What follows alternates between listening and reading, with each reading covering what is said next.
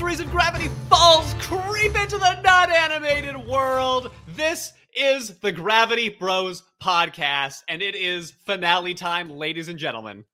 Whoa! It's the end! There's only 2 seasons! Don't ruin that, creators! Let's just let something good be good and never touch it again, please.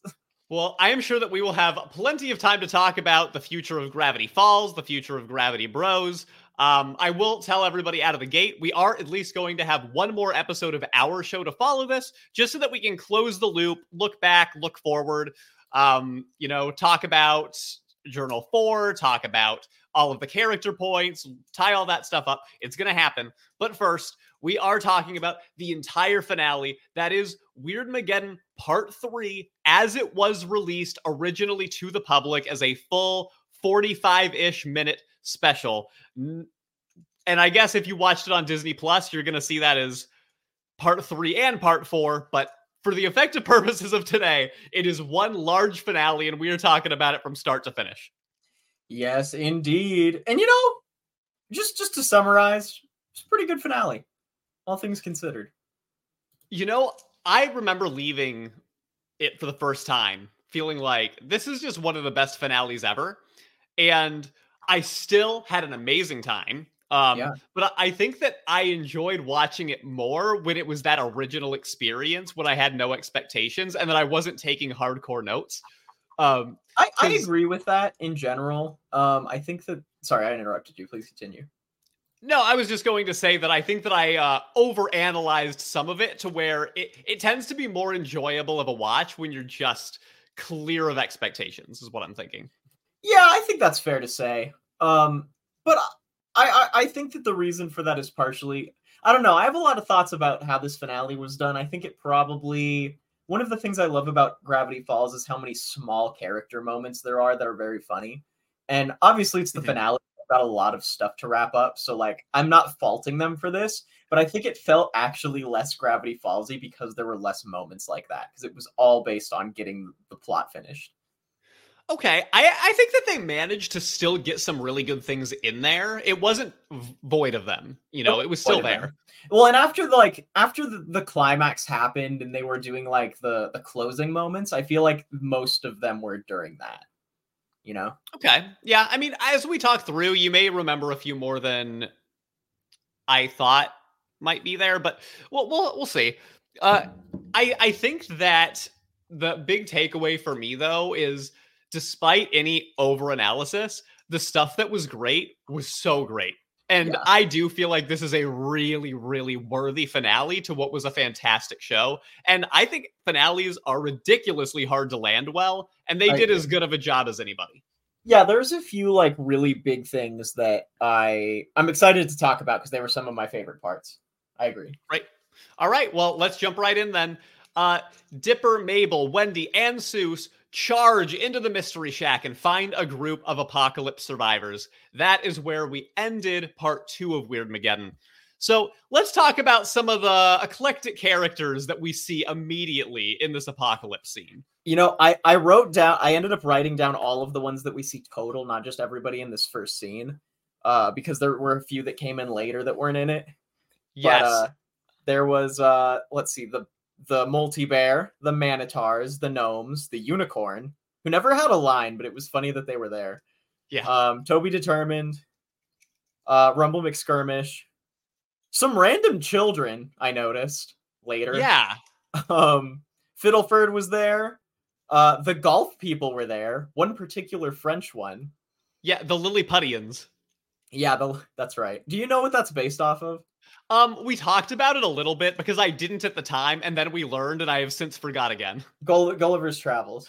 It is Gulliver's Travels. Okay, yes. I actually just read the Gulliver's Travels book, and that's how I learned that, which I should have known anyway because I've seen it referenced in so many things, but very funny. Nice. And then I wrote the pop stars. Oh, the boy band, Mabel's boy band. Several times. Yeah, I don't know why they were there, but I'll take it. They were there for a great scene later on.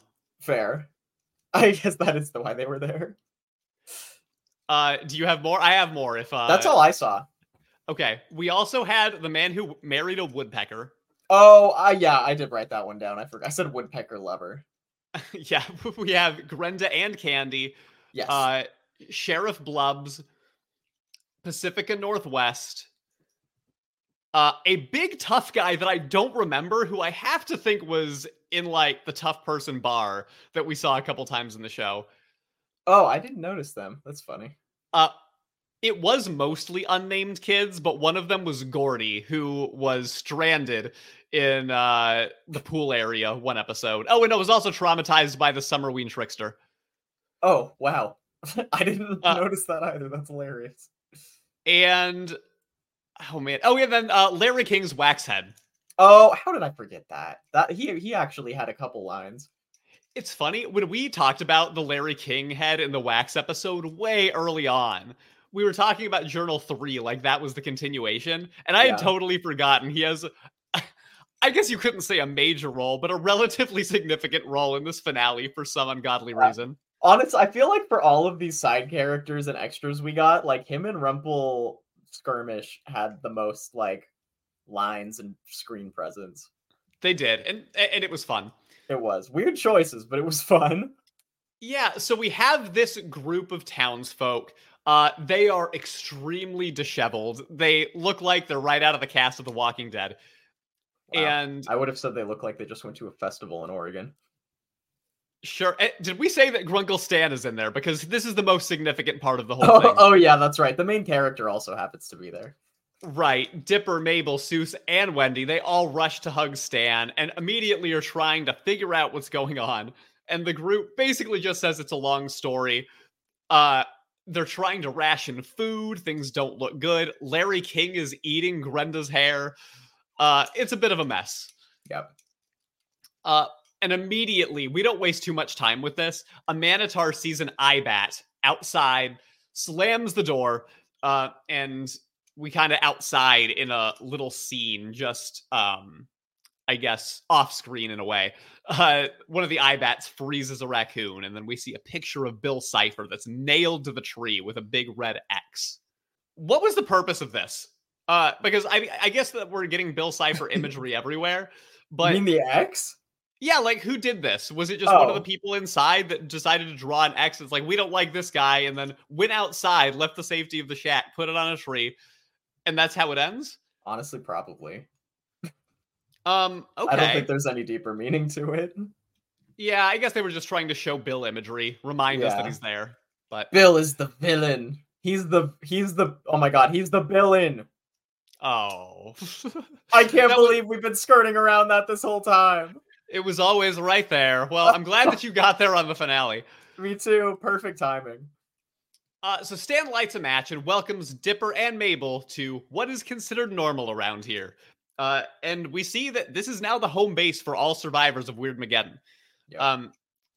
They ask Stan how this happened. He says that the sky started vomiting nightmares, and he knew from AM radio that that must mean the end of the world. So Yeah, that's a very funny joke. is that he got to action. Apparently the totem pole outside the mystery shack came to life and attacked it, but immediately was warded off by the unicorn spell that was placed there by Dipper and Ford. So we see that that was still very effective. And that's kind of how Stan knew that this was a safe place.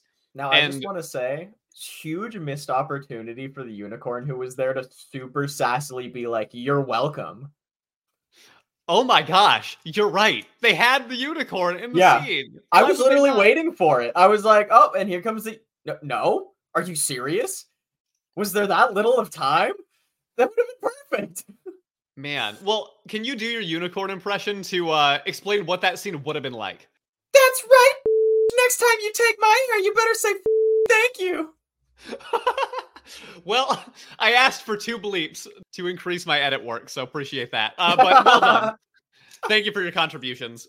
All right, good. Now that we have the correct character moment from the unicorn that should have been in the episode, we can talk about how Old Man McGucket, who you called Fiddleford, both are true. Yeah. He led the group of stragglers through the forest when he found all of them. Very heroic for McGucket. Strong episode for him. He's lucky he made it to the right place. Yeah, no kidding. And Stan did let them in and elected himself de facto chief because the mayor has been frozen. So their new plan, they're just going to keep eating until they die. And then eat the gnomes. Yeah, and then eat the gnomes before they die, hopefully. But Dipper You mean after they die? You don't want to eat the... Oh, you mean eat the gnomes before the people die. I thought you meant eat the gnomes alive. I'm like, that's so messed up. Well, I mean, I'm not going to get into the actual, like, best way to cannibalize the gnomes, but I bet that if you really thought through the tastiest way to do it, there's a world. You should probably cook them. We know that they vomit rainbows, so they might taste like sugar. Yeah, I mean, they also might put you onto a psychedelic trip, honestly. That's fair. That might not be the worst thing, though. No, maybe not. I mean, if you can just keep that going until the end of the world, then... Might as well. Man, I don't know if this is good advice for the characters. I'm glad that they found another way out of this situation. Grunkle was ready. Yeah, he was. So that's the thing. Grunkle is so against any kind of way to actually solve this problem. Dipper tells him the town needs saving, but Stan says, nah, it's better to stay because the fight is unwinnable. The other townsfolk are probably fine. And honestly, like, it does look pretty unwinnable. It's to be fair. I mean, Dipper and Mabel had the opportunity, we talked about it, to just accept the alternate reality that they were given and not jump into action this way. So at this point, based on what they went through, they could have been in such a better situation and did not. I feel like it is not fair for Stan to say that, nah, we can't go at this point after what they went through. Those two need to commit to the sunk cost fallacy, but Stan's got it pretty good from his perspective. I mean, he is the leader. They have rations that will last a while. They'll be safe, but it doesn't seem like a very fulfilling life. I mean, again, after if my niece and nephew came over and they're like, we abandoned our last chance at any like actual happiness in this wild world that's been created by Bill Cipher. I don't think that I could sit there and be like, well, I actually think this is fine. Sorry about that. I guess you're going to have to deal with this one instead. Yeah, I guess at a certain point you'd want to die trying. But in Stan's effort to try to explain how okay the townsfolk are, he accidentally hits the remote control. And we see Chandra Jimenez, our reporter of Gravity Falls, reporting from Bill's hideout, which is pretty gutsy. You know, reporters do really get into the thick of it sometimes, and it doesn't work out great for her. Because yeah, I feel bad for journalists that actually do stuff like that, because a lot of journalists have actually lost their lives from trying to cover really intense stuff. Yeah, that's true. And obviously this is kind of being played for comedy, but there's a lot of peril here, because it is I was going to say a statue, but it is basically a giant... Oh, how do I say this in a way that doesn't just sound horribly gross? A chair of people? That doesn't sound that gross. It sounds like something you'd find at a club in New York.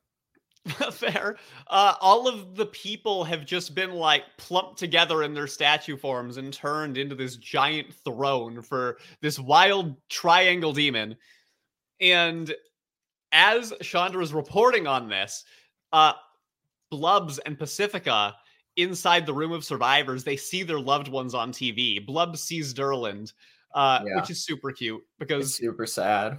Yeah, he's so upset, and Pacifica sees her parents, and she says they're bad, but they don't deserve this, and I kind of disagree. I also disagree. Glad we're on the same page. I was gonna say, if there's anybody villainous enough to actually have that fate, I think rich people ought to be the ones.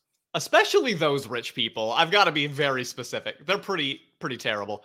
I'll be a little more broad. I think the act of hoarding wealth is inherently unethical. Every time I try to like make something just a little bit more neutral to take the heat off, you're always like, no, let me double down on that actually. Well, yeah, I don't want anybody to think that I'm trying to pull back. Well, I know you're not willing to say any real commentary, but I'm down. Hey, I've said some commentary. I'll go a certain way before I turn back, sir. So Chandra Jimenez, she gets turned into the statue. And Mabel and Dipper are using this scene that she reported on as motivation to rally the group. Ford told Dipper before he was gone that he knows Bill's secret weakness. So Dipper says, hey, we know this, or we could know it. If we can band together, rescue Ford, learn that weakness, we can save Gravity Falls. And again, Stan is like, no, We are safer inside, and we cannot just take the mystery shack to Bill. But that gives McGucket an idea. I gotta say, bro, Old Man McGucket, Mr. Fiddleford, he is just like the hero of the show. Like, I underestimated. He has a legitimate anime arc during this specific episode, everyone. He literally, Seuss shows him the ways of anime. Actually, we see him study anime. He literally has an anime arc. I agree, he's the hero. It's true, and that scene is so good, which we'll get to. Back in Bill's lair, Ford gets unfrozen, and he finds himself in a dark living room with a Bill Cipher painting. It's a pretty awesome scene. It's like dark reds and very... it's very Twin Peaks. I think the piano playing thing, I think they were going for Twin Peaks vibes with that. Yeah, that's good. In comes Bill Cipher, who's singing, and I wish that we had gotten that entire villain song that got cut, because that little piece was just spectacular. Yeah, I mean, you could tell that they wanted another episode out of this. I don't want to say this feels rushed, but because it doesn't feel rushed. The pacing feels fine. It feels cut, though. It feels like stuff was cut out. That they had ideas that they couldn't go all the way with, which is too bad. Yeah, and even smaller character. Like, I'll bet they actually did put the unicorn in that scene with the intention of her having a sassy moment. You know what I mean? I bet you're right, actually. And they decided that was just a scene that didn't need to be there. Yeah. It's too bad. Which is fair. Like, if you got to cut something, don't cut something that matters to the plot. But it is those little things that I would have loved to have seen. If there was like a director's cut that was like, you know, an hour long, an hour and a half long, it was like a full-length movie, I would have watched it for sure. 100%. Bill Cipher tells Ford that he is at the penthouse suite at the tip of Bill's nightmare pyramid. He says also that the couch he's sitting on is made from living human skin. Which was the one of the best things about this episode was just how much good last-minute horror shots they get from Bill. I mean, Bill honestly makes this finale so good because of if it wasn't for Bill, we wouldn't get so much sick imagery. And by sick, I mean, like, not just because it's cool, but also because it's very disturbed. But also some of the best animation that Gravity Falls has comes from Bill's involvement. 100% agree. We get some great Bill moments. Ford tells Bill to quit the games, but Bill says he now controls space, matter, and time itself now that the time baby is gone. So, you know what doesn't make sense about that, though? What's that? Is if he's only controlling time within Gravity Falls, is he really even controlling time? Oh, that is interesting that he does. That's a good point. Like, not much. How funny would it be if they, like, left and, like, 20 years had gone by in the real world? Yeah, I mean, what happens if Bill never learns the secret and all of the townsfolk just die without him knowing? Well, then the whole world gets taken anyway, so... Oh, would they? Yeah, right? Because... Wait, what do you mean Bill never learns the secret?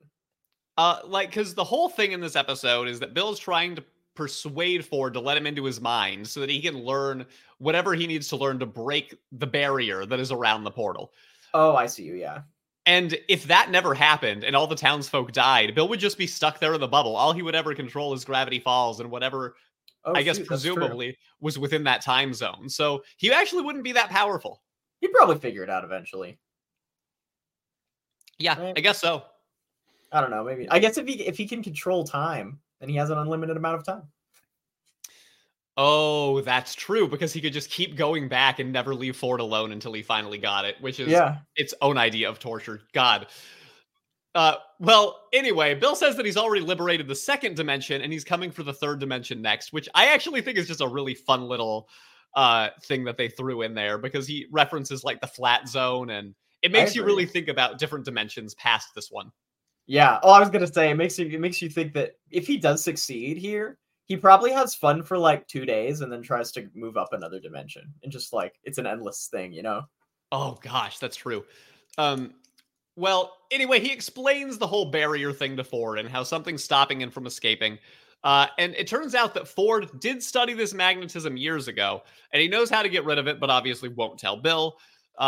Except he does tell Bill that he knows how to do it and won't tell him, which, like, I get it. You needed to say it so the audience could know. But, bro, what are you thinking?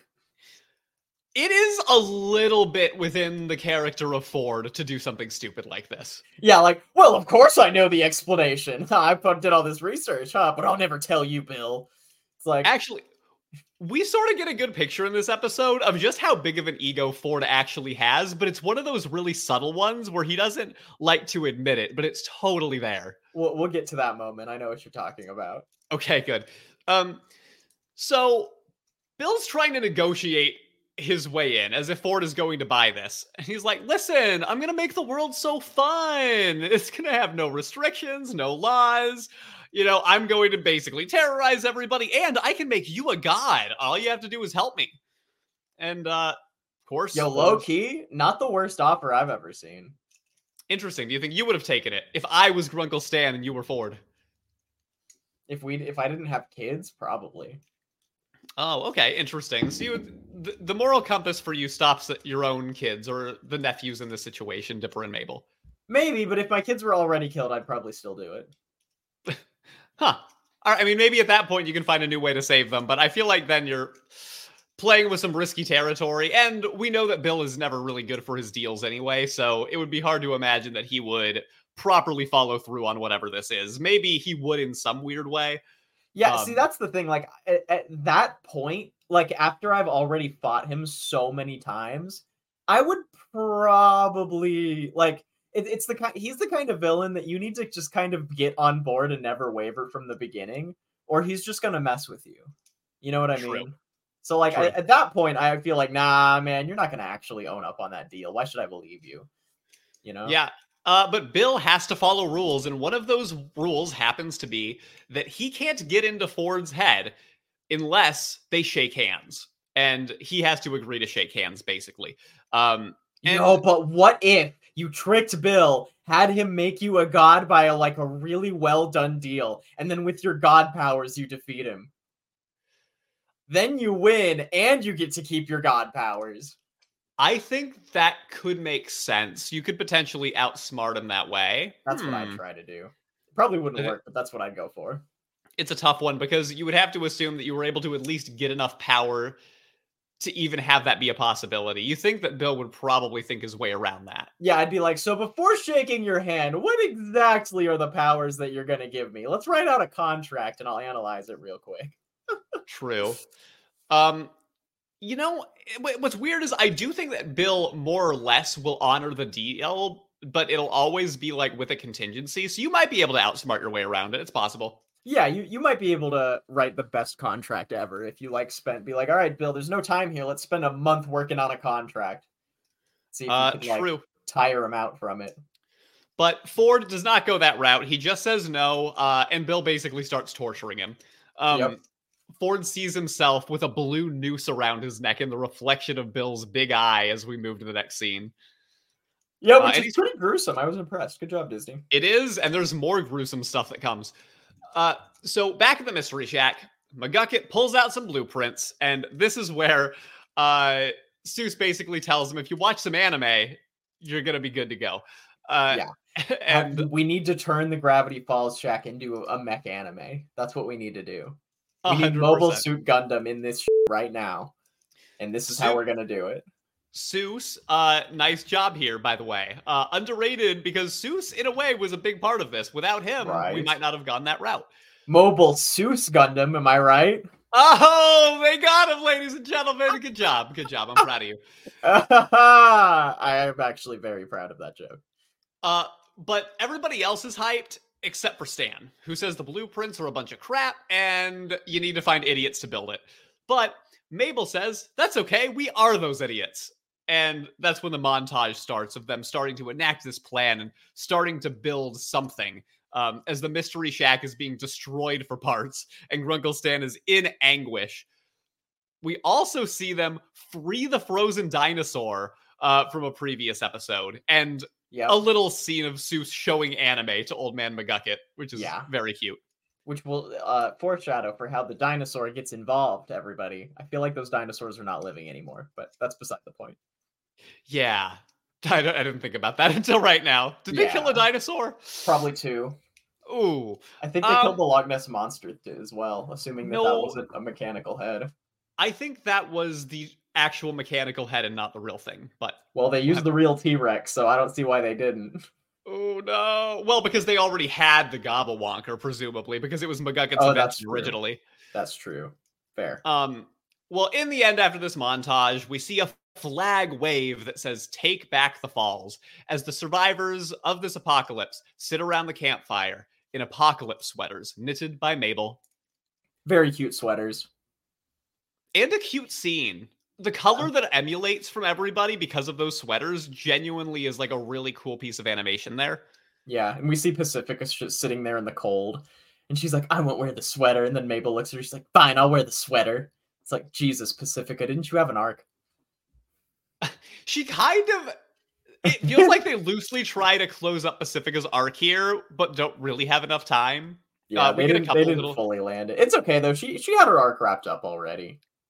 She kind of did, and she gets more character moments than anybody just because of them needing to kind of wrap some stuff up.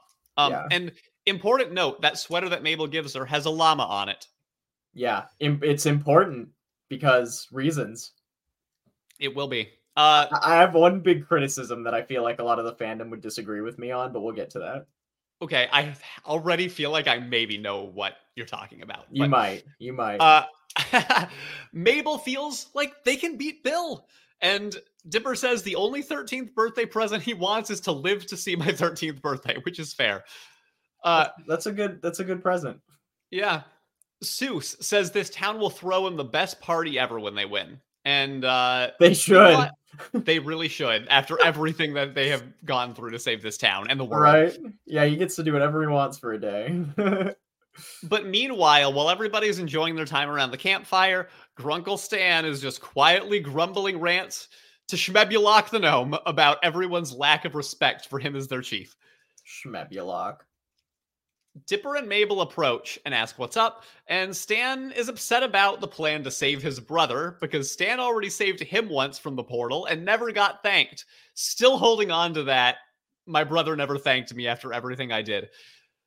And like, look, I know that it makes sense for his character because we've been like shown that he's hella stubborn and all that. But yo, the world is literally ending around you. Maybe just like put it down for a minute, you know? Yeah. Maybe now's not the time, Stan. I hate to say it. It's okay. He never faces any consequences for his actions, so we don't have to worry about it. True. Dipper says, heroes don't hide in the mystery shack.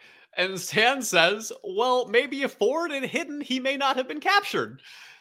Which is kind of true, but I still feel like you got to get out there and do this at this point. And yeah, technically Mabel got captured too. True. The funny thing to me about this is that Mabel listens to this tension and she's just like, tomorrow's going to be great. I believe in us. And that settles that. Yeah. That's fair. Pretty much. Move on. What else is she going to do? That's the perfect thing. I mean, Mabel's the way that they I shouldn't say at least, but the way that they work every character into this to make them all matter is very well done. I 100% agree with that. And it was very intentional from the get-go. I really think that they had a strong structure in mind when they were building this finale. Yeah. And like you said, it's not that it was rushed, but there's probably more that they wanted to do that they just didn't quite have time for. Yeah. But it is well written. And Mabel is kind of the glue that holds everybody together. She is that positive energy that they don't really have anything to say other than, well, fine, I guess that we're just going to have to go forward. And we move on to the next scene.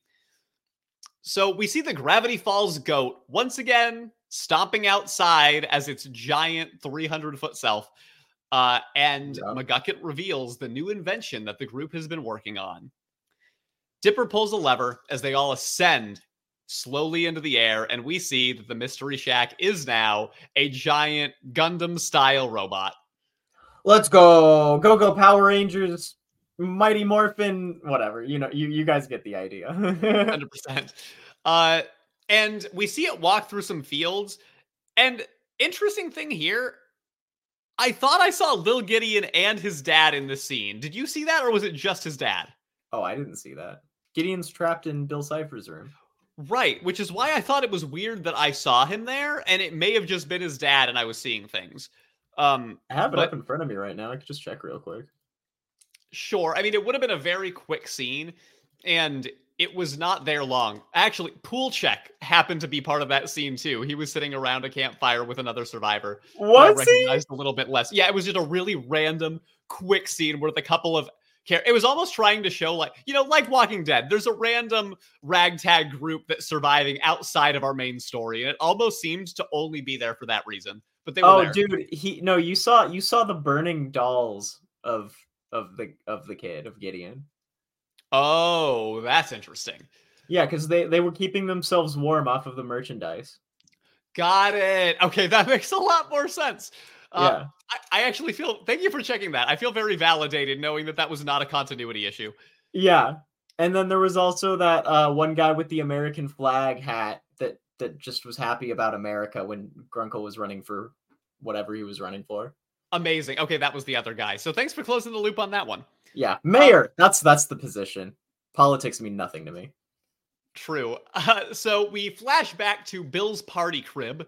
I need to just keep calling this different things because I don't know if it has an official name. I like party crib. I think that's a good one. All right, good. Well, he's torturing Ford with electric shocks. But he hears a sound, and it is the dinosaur hand of the Mystery Shack robot punching through a door. And you're right, this is a dead dinosaur that has been given powers to, like, move around. Yeah. And I would just like to say that it reminds me of the T-Rex song from the Nostalgia Critic when he covered Jurassic Park. I'm sure if anybody recognizes that reference, you'll agree with me. Awesome. I love deep cuts that maybe only one or two people will understand, but the ones who do are like, oh yeah, that is a reference right there. Yeah, exactly. They're like, oh yeah, Nostalgia Critic, T-Rex song? I love that song. Thank you, one person. Seuss calls this machine the Shacktron, as he proudly holds a pole with their flag and also Larry King's head. Because reasons. That's right. We also see the Gobblewonker, our lake monster from the previous episode, that I do believe is the machine and not the dead beast itself. I believe you're right, because he's got glowing eyes, and I don't remember the original one having glowing eyes. Fair enough. Bill orders the henchmaniacs to attack immediately, and they all grow to be the size of this Shacktron. And we see Stan say, this was a bad idea, before we get to our commercial break.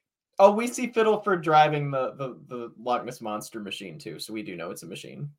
Ah, okay, very cool. But we also see Grenda and Candy acting as the arms, one of which was a formerly alive dinosaur, so it's not totally... Fair point. Fair point. And that is what's happening, because we're immediately battling with a theme song montage of the battle sequence. The Gravity Falls theme song, I mean. And Mabel and Waddles are handling the totem pole gun, which does a lot of damage to a bunch of these beasts. My favorite part of this fight was when Wendy jumps off of the house and literally rides on one of the bat eyeballs and starts like pulling on it and having it shoot the goons. Bill's goons. It was pretty good. Yeah, we see Wendy and Rumble McSkirmish, our beloved video game character, as the biggest contributors here. Yeah, I mean, he's just sitting there Hadoukening over and over and over again, which, God, what a camper. That sounded like something that video gamers would know, and I don't. So thanks for that. You're welcome. We see Multi-Bear keeping watch, and several times our boy band running on a treadmill to act as a power generator. So that's actually their main purpose for this episode, is that specific moment. And again, I kind of see these as character moments. I suppose. They don't have nearly as much flavor as they do in the rest of the show, but like I said, they had to skimp on time. They didn't have as much to work with. Right, it's like they're kind of giving a lot of different people at least a purpose in this grand scheme, and I like that, even if it's not as flashy of a character moment as we expected in other episodes. No, I agree with that. Cool. Bill says, you had one job, and as Ford starts to root on Dipper and Mabel from the sidelines, Bill realizes, oh, maybe Ford will talk if I torture the children instead. And I feel like that's when this gets really good and really dark. Whoa. once they started threatening children torture was when I really got into it. Well, honestly, when Disney starts to do that, dude, it's kind of exciting because I agree. I totally agree. again, I think that for me, my enjoyment of a thing starts with my expectations and ends wherever it reaches them or doesn't, I guess. And in my opinion, I love Disney, right? So I can get into this a little bit. Yes. Lou, maybe not as much, but I'm always going to be analyzing the things I love about Disney from a certain baseline that might be different from what my expectations are on, say, a Netflix show. And I think that the reason some of this hits so hard for me is because you are surprised that they are willing to go as far as they did. There's one spot where, even for Disney, I think they maybe could have gone farther and it disappointed me, but we'll probably talk about that one. Yeah. But again, it just comes down to what my expectations are and whether or not they can be surpassed. And I think I might be thinking of the same moment because there's a way that I felt that as well, but we'll talk about it. Great. So Bill Cipher freezes Ford, grows to an immense size, and uses one fist to hammer the Shackbot. He's so much bigger than it. But and the way they do it is great. He does he straightens his tie before he throws the fist down. It was very cool. Unfortunately, it's not good enough because the unicorn spell from before is still holding. Bill cannot affect the Shackbot right now. And Grenda uses the dinosaur hand of the machine to rip Bill Cipher's eye out, and it's actually really grotesque. It's the T-Rex, everybody. It's all about dinosaurs. That's the real moral of the story, is have a dinosaur. Yeah, and Bill says something like, "Oh, come on, do you know how long this takes to regenerate?" Which is exactly important. Perfect line to like quickly explain to them, you know. Yeah, and explain to the audience. Yeah. Let me guess, just long enough for the next part of the plot to progress? Exactly. So as this is happening, we see a rescue team getting ready and hopping into these little escape pods. It is Stan, Wendy, Mabel, Dipper, Pacifica, Sheriff Blubbs, McGucket, and Seuss. And this ends up being important because several of these people have stakes in the human share. And we get some nice moments out of it. Stan wonders if they should consider a plan that doesn't involve certain death, but it is too late.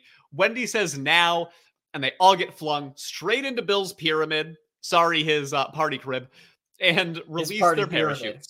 Party pyramid. We found it. Oh man, is there something to like party mid? Nah, it doesn't have the same ring. Nah, that's a party mid joke. But and you also don't want your party to be pretty mid, as the kids say. That's literally the joke I just made. You just changed the words around. You I'm just really? Okay. Well, listen, I don't understand youth terminology, so I might have missed that one. Fair. Anyway, so we see a chair of bodies, and the statue of Ford is standing above them.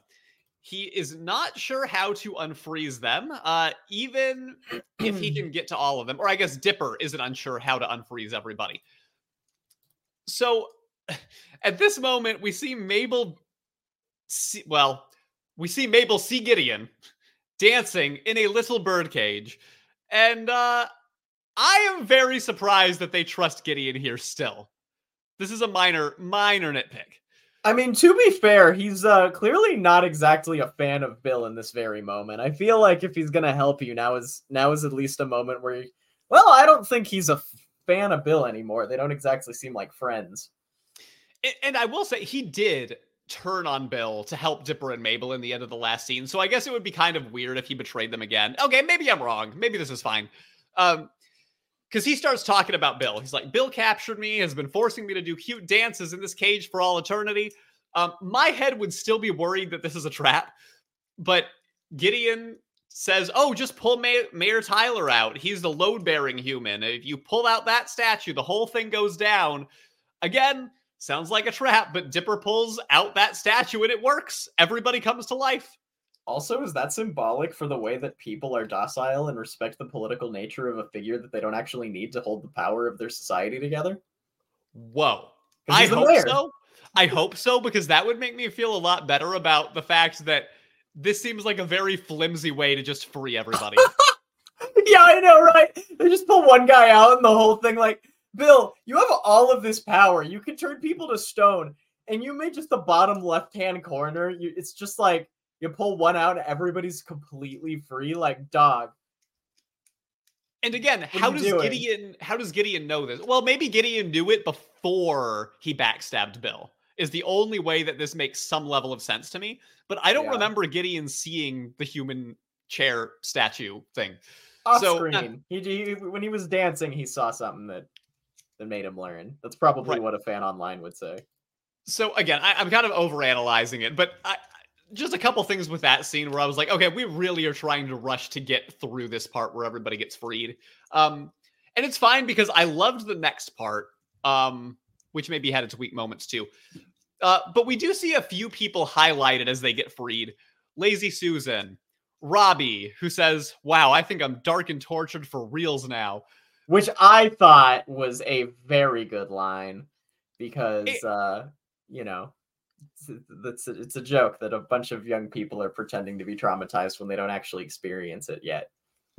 And Robbie is the poster child for that. Yeah. And then we see Tad Strange, who gets a character moment. And if you remember, because it's hard to remember, he only showed up in one episode as a normal guy whose name is Tad Strange, and he's just a boring white man. Yep. He just says, this experience will forever scar Tad Strange. The end. Yeah, I liked having him in there. I thought it was funny. I will say, they could have cut that instead of the unicorn scene. Right. That's, well, if the unicorn scene actually got cut. But I do think having the unicorn would have been better for the plot. I agree. Also, Wendy finds her family, Pacifica finds her parents, and Blubbs finds his Durland. And he says, don't you ever scare me like that again. And they have the loveliest moment. Where the writers were going to have them kiss, but then the freaking writers, or the, censors probably walked in and said no. Because, I saw them go for that hug, and I'm like, oh, that was so written to be a kiss. That was a kiss moment to the max. Yeah, I mean, they go harder at the end than I thought that they would, which we'll get to, but I agree. And it's a shame. I bet that now they could have gotten that in there, but they couldn't at the year that the show aired. Definitely. True. And at last, Ford is also free. He sees Dipper and Mabel, and also his old assistant, Fiddleford McGucket, who he hasn't seen since everything went down. And I honestly forgot that they have not interacted since Ford came back. And I like this here, because he's assuming McGucket hates him. McGucket says something like, well, I tried forgetting, reference to him losing his memory, but maybe it's time to forgive, and they hug. Oh God, I wish they had more time for that. I really do. I know. I think Journal 3 includes some really good stuff that's worth reading about their relationship and friendship. It totally does. Well, it's funny. Having read Journal 3 is partially why I feel that way, because I know how much went in between their relationship. Yeah. The first time I watched it, I probably didn't even think that. But now, upon second knowing everything, especially having read the journal, I'm just like, oh my God, this is the first. I know that there's a lot going on too, but man, I wish they had more resolution, at least after everything happened, Sure. And Ford is really quick to hug McGucket and have that nice moment while his brother Grunklestan standing right there. And he's like, yeah, good to see you too. Let's go. That was good. Yeah. That was well done. But before that, Dipper and Mabel have to ask Ford, yo, what is Bill's weakness? We need to know this right away. And he's like, oh, right. And he starts spray painting what looks like a summoning circle on the floor with Bill Cipher in the middle. Says it's a prophecy. The prophecy, that we've talked about this whole time definitely wasn't just mentioned today. Oh, okay. Interesting. You didn't like... Okay, that didn't bother me so much. The fact that we are just learning about the prophecy now. Okay, so I thought this was... the first time I didn't notice or care at all, or I even thought it was fun. But this time, I hate prophecy in Destiny stuff. I hate it. It just doesn't Hmm. make sense. It's just, oh, well, it just doesn't make sense. It makes characters unrelatable. It makes situations feel phony. Like, oh, why was Harry Potter the guy? Oh, it was destiny, and everybody's like, oh, well, it also could have been this one other guy. Okay, whatever, it's destiny. Okay, he didn't have to do anything. Fate wrote the story for him. He could have just laid on his back his whole life, and everything would have gone his way. Because you said just because you said destiny. You know what I mean? Like, oh, well, this was a prophecy. This was destiny. This moment was bound to happen. There's nothing you could have done about it. Congratulations. It made all of our struggles for nothing. You know what I mean? Okay, I kind of understand. I hate seeing destiny. I hate it in stories. It bothers me. I can understand that criticism. It didn't bother me that it just came up now, though, because I feel like, and I might be totally wrong about this, that we have maybe seen this design before at the end of an end credit scene. Like, I don't think that it came out of completely nowhere. I'm sure that maybe for like hardcore fans, yes, there was something subtle. But for anybody who's just watching the story to enjoy the story, no, it came out of nowhere. Well, and there's one thing about it that also does make me more agree with you. And that is that we start seeing that there's symbols, right, for this summoning circle. Yeah. And years ago, Ford found these 10 symbols in a cave. Yeah. The native people of Gravity Falls had prophesized that those symbols could create a strong force to vanquish Bill Cipher, this triangle demon, and save the town. And he thought it was fake, but now thinks it's destiny. Of course. Because why not? The native people who also we've never seen on screen or talked about this entire story. Well, and at first I'm thinking to myself as this is happening, wow, the writers were so good here. They intentionally put all of these different designs on people's clothes so that all of this would be relevant later. That's what I thought. Right? Dipper has his pine tree. Mabel's got the shooting star. Seuss has the question mark. Robbie has the pierced heart. And then we start getting to some of the others. And it does make it feel a little bit like, oh, we thought about this much later into the writing process. Yeah, like, oh, this one's ice. Let's put Wendy there. Oh, because here's the llama that Pacifica, that Mabel knitted for Pacifica in this episode. Right. And I guess that's right, because spectacles are for McGucket. They're looking for someone scholarly. And they could have even done stuff for these. Like for Pacificus, they could have made it money. You know what I mean? Like they could have even found something. They could have made Wendy an axe because she was like raised by lumber people. There's one way that you could interpret this where it's sort of trying to say, oh, it's not a pure prophecy because there are multiple people that could fit the category for some of these. So it doesn't necessarily have to be the exact 10 people. Or maybe it could be anybody wearing Mabel's sweater if it had to be. Or it could just be literally anyone at all. Then why are we doing it?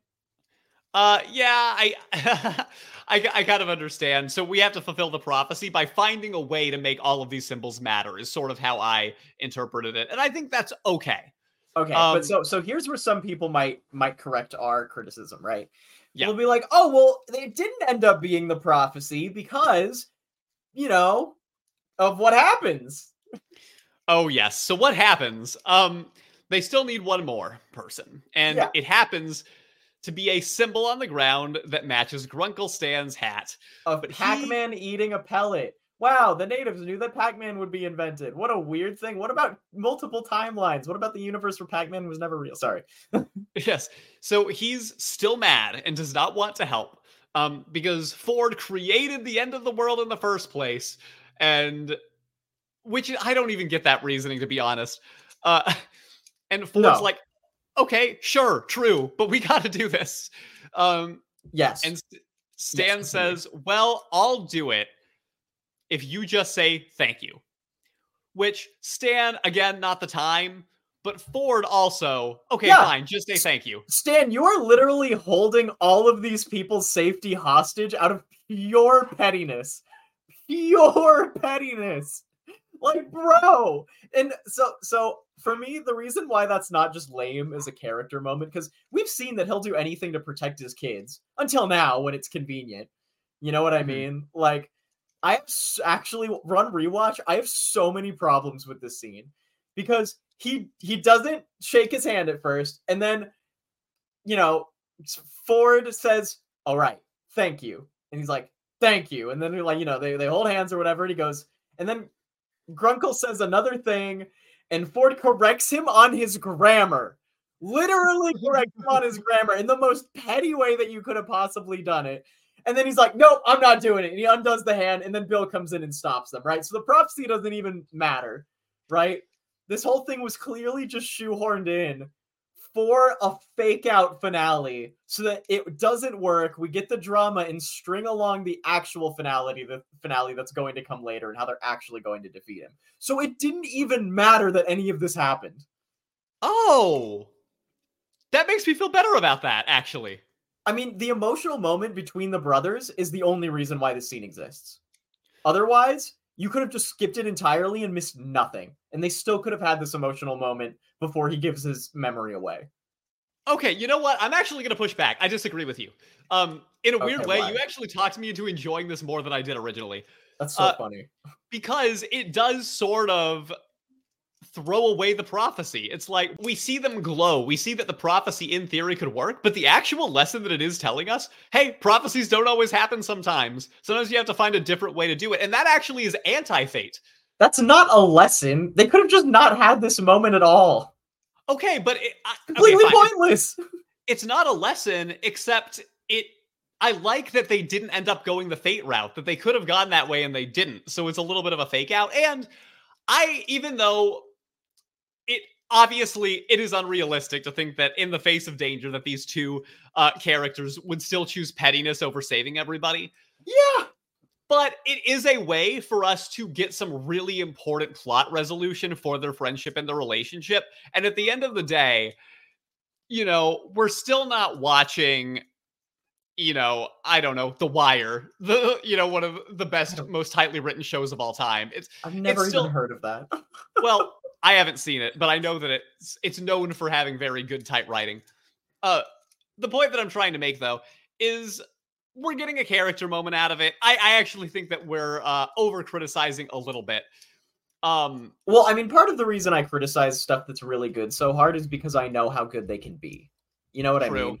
Like, when I make statements about, like Adventure Time, or like I come down hard on the things that I love, it's because I've seen how good you can be. So I know you were just being lazy in this one moment, or rushed, or whatever. You know what I mean?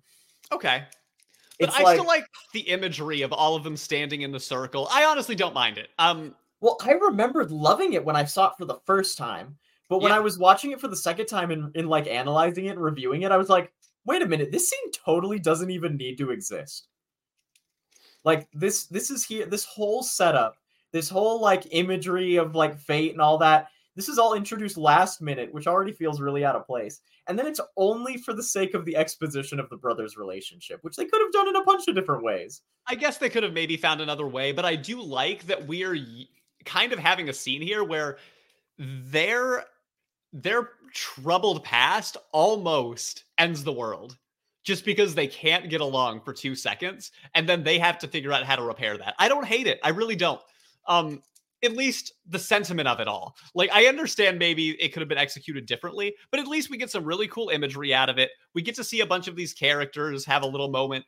And, then we move to the next thing.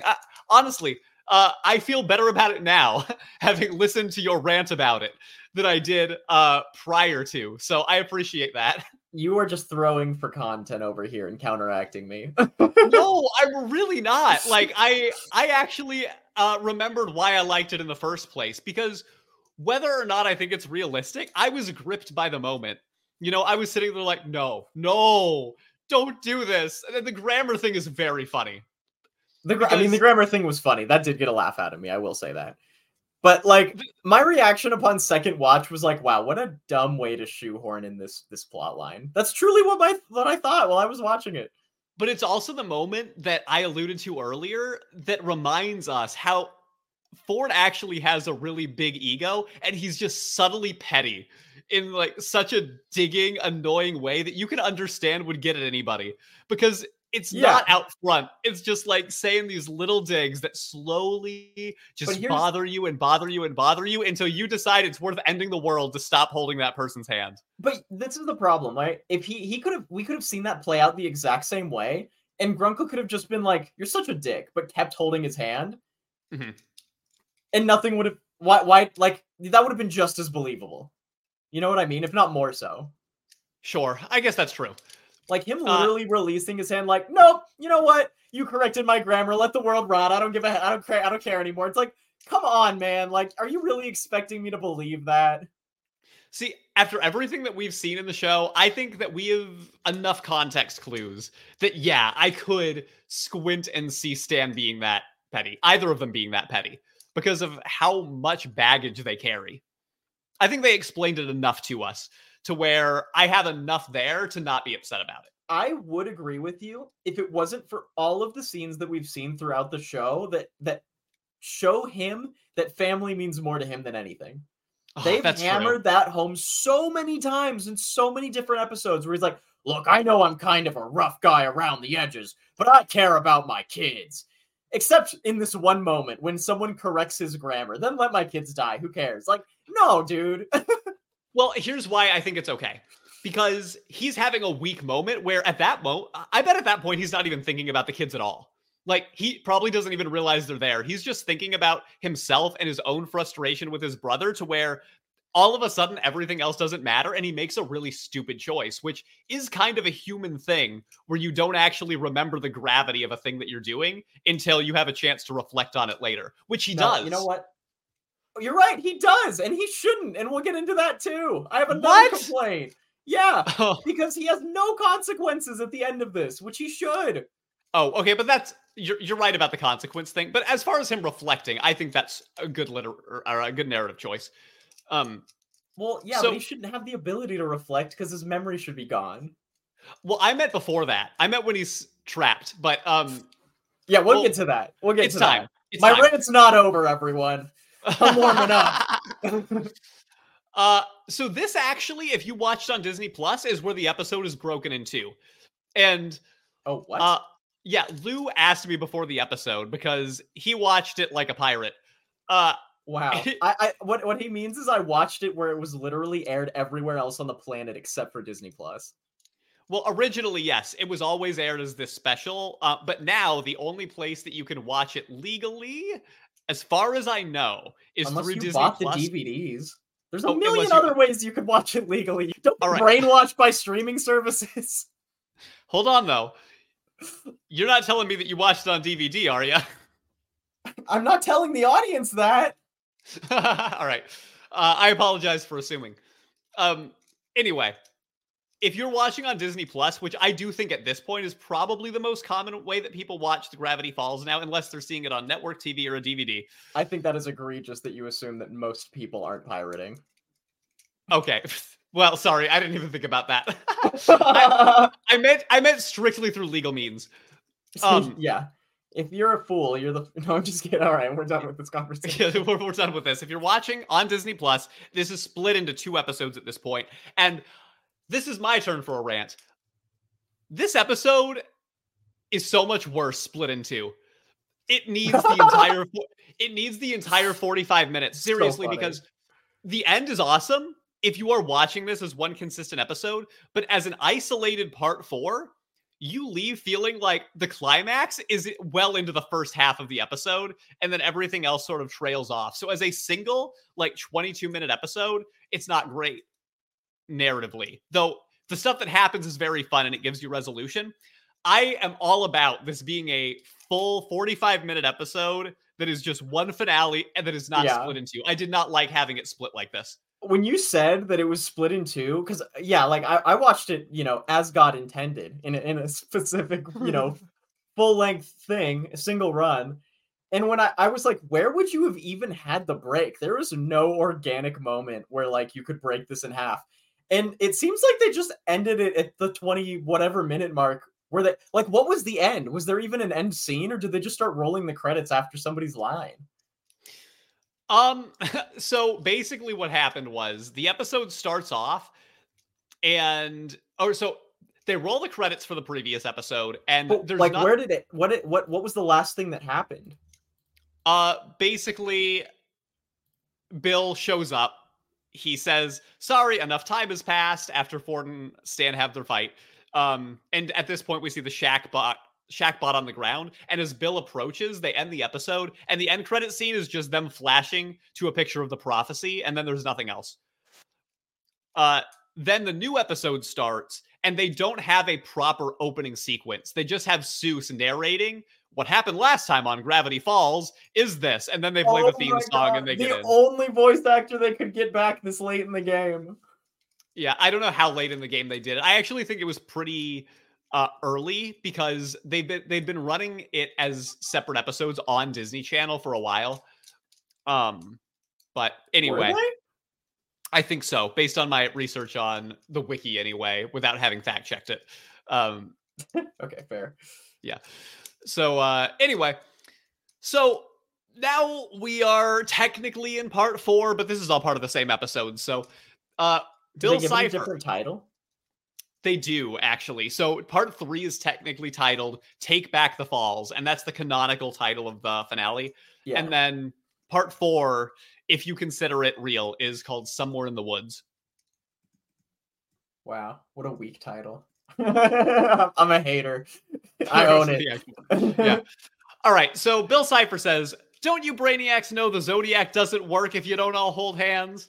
And he also recognizes correctly, "Thanks for bringing all of my actual threats to my power in one convenient circle for me to just kill everybody at once." And he captures Stan and Ford first. He traps Dipper and Mabel inside this little blue pyramid, and he turns everyone else into these terrified posters on the wall that are honestly beautiful art. Yeah, they really are. They look really sick. And when he does it, he like kind of turns them all into demons. Their eyes get all yellow and glazy and roll up into their heads. It's really sick. I love it. Absolutely. So Bill gives Ford one last chance to give him the info he needs to make Weirdmageddon global before he hurts the kids. And Mabel shouts, "Bill makes bad deals."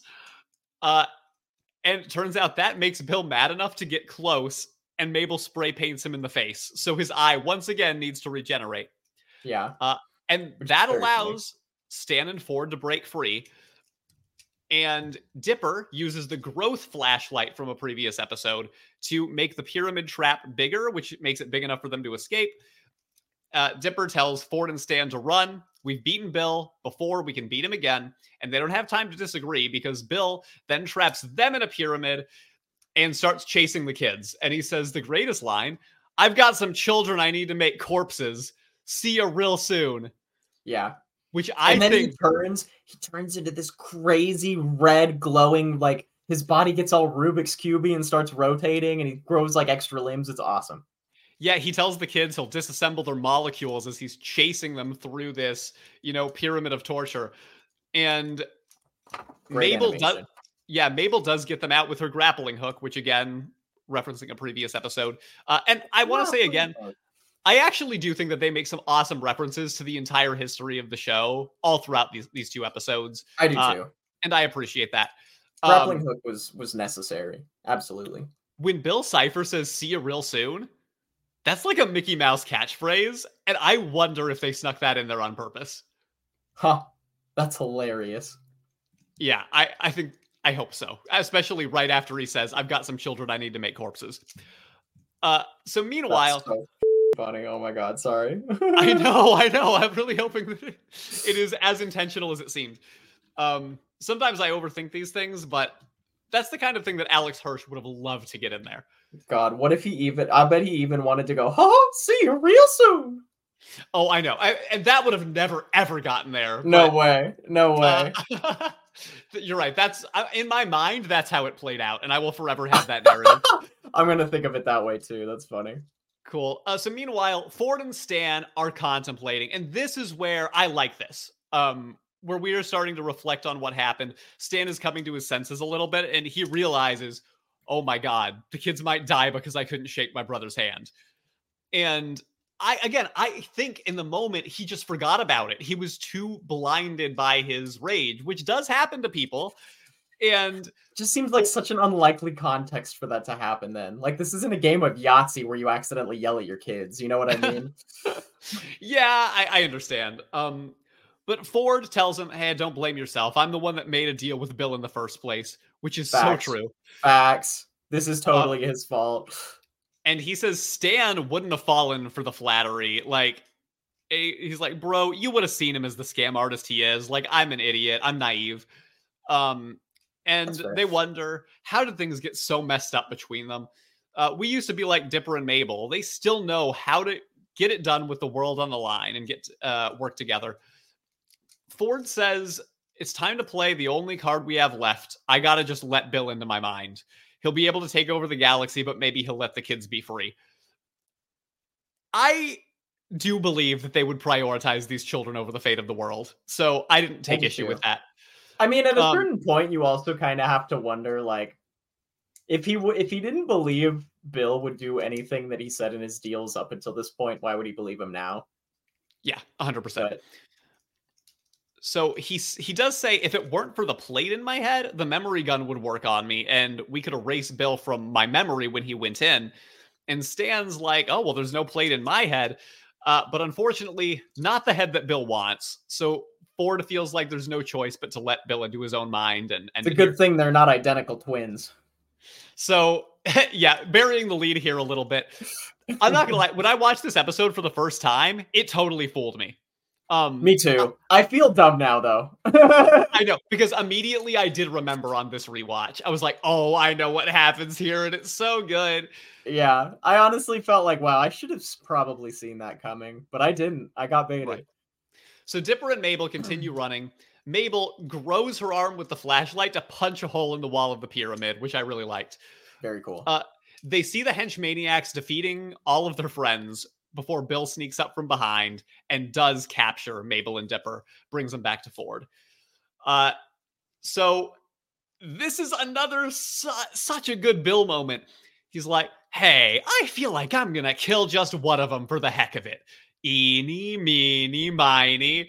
And that's when Ford decides to burst in here and surrender. But the evil dude, he's such a good villain. Yeah. So Bill reaches out his hand and Ford shakes it. We see Bill escape his body and enter into the mind of Ford. He sees so we think it's Ford. So we think it's Ford. And he walks into a nice, calm, orderly void leading to a door. And he starts to compliment Ford on knowing how to clear his mind. And it's not long after that, he opens the door and it is actually Grunkle Stan in his Gravity Falls living room. He's like, hey, I do a great impression of my brother, don't I? Welcome to my mind. Yeah, and Bill's like, oh no. Oh God, what's happening? How did you get me in here? Oh God. This really hits. Like, this is like what makes it a great finale still to me, despite some of the plot holes that we've mentioned and how they maybe didn't swing hard enough at one part.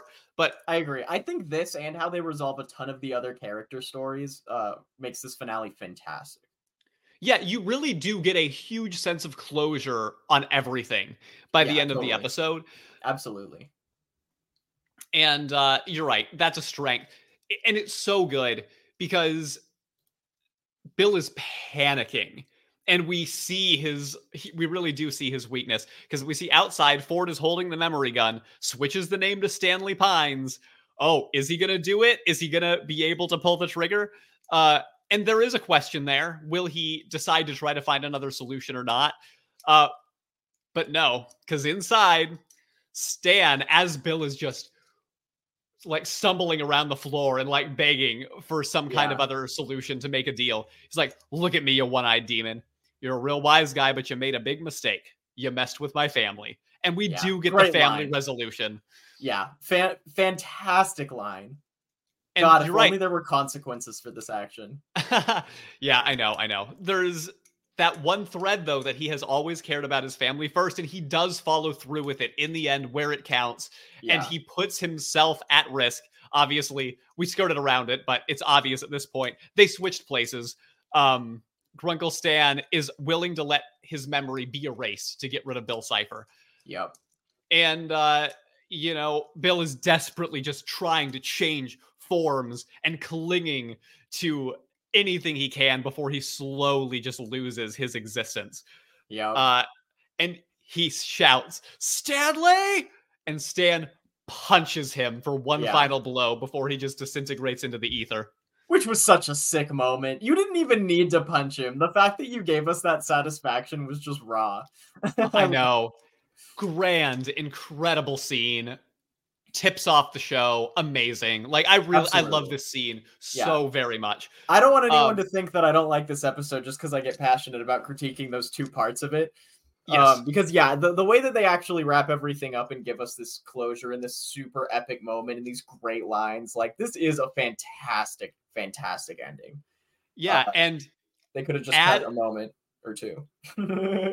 And Stan, after he punches Bill, we do see the room around him burning, symbolizing, the rest of his memories going away, including a picture of Dipper and Mabel as he realizes, maybe I was good for something after all. And now look, I'm the kind of person who loves people. Like, I love that the audience is there to learn the story off of the tragedy of the characters that we're watching. You know what I mean? Like, I love it when stories do that. And I think, well, I guess we should probably get into it a little bit later, but because it doesn't get addressed until later. Sure. I mean, we've been skirting around it. Outside, we do see that Ford pulled the trigger. He used it. Everyone who was trapped inside the posters fall to the ground. Outside, the henchmaniacs are pulled from the ground into the rift of the sky, along with everything else from Bill's apocalypse. Gravity Falls is not just back to normal, but like beautiful and clean, and everything is fine. We see Rumble McSkirmish, our video game hero, fade into the ether as well, which was kind of sad. Yeah, I mean, it had to happen because he was only brought there by the weirdness stuff going on. But I also got to wonder who got those points, those 100 points that showed up when he disappeared. Who did that go to? Oh, maybe we'll talk about it when we talk about the character points of the episode. Fan theory? That's how Bill Cipher gets brought back? Those 100 points are his remaining existence? Oh my god, silly. Ford, Mabel, and Dipper walk to Grunkle Stan inside the Gravity Falls forest, just outside the shack. Mabel is so excited. She's trying to congratulate him, like, "You did it, Grunkle Stan!" And immediately just gets so upset as she realizes he does not know who she is anymore. And I remember this hitting so hard when I watched it for the first time. Like, oh my, it even hits hard this time knowing what's going to happen. 100%. And Ford says, yeah, Stan has no idea he saved the world, but he did, and his family, and they're all just crying. And from afar, Dipper sees the mystery shack nearly destroyed. They walk in, Seuss pops in. They try to tell Grunkle Stan, hey, this is your place. And he says he doesn't remember, but the chair hugs his butt like it remembers. And which is, first of all, that's enough, right? The fact that clearly he has the same personality. He's the same guy. He just doesn't have his memories.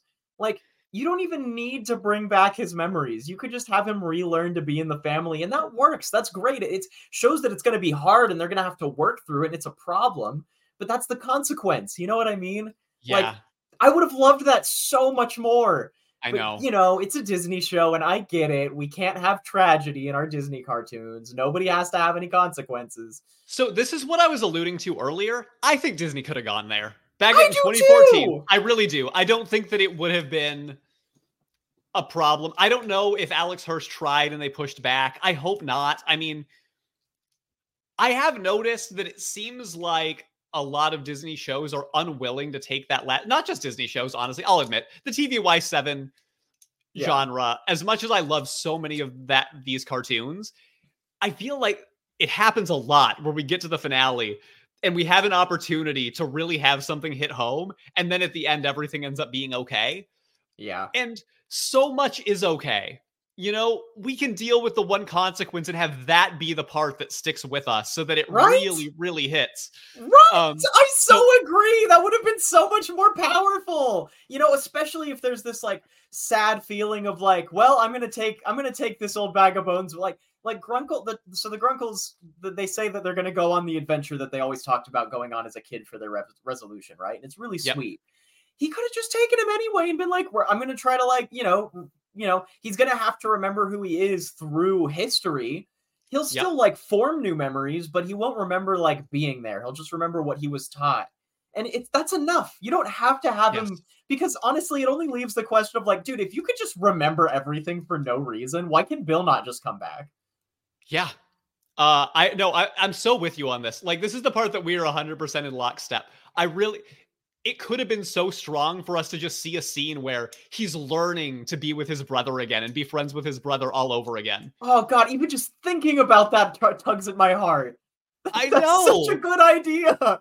It's like, it was there. They really could have done it.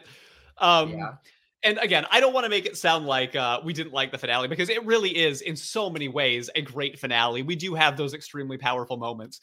But I really think that one tweak is what separates it from being an all-timer in all of animation. I Even agree. with the other issues with the prophecy or anything else.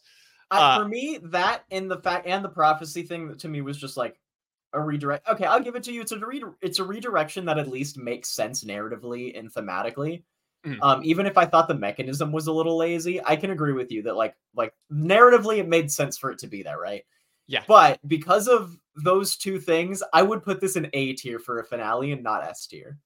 Sure. I think that's fair. But I would put our podcast in S tier. How about that? Oh yeah, that's fair. Our podcast gets all the Gravity Falls points.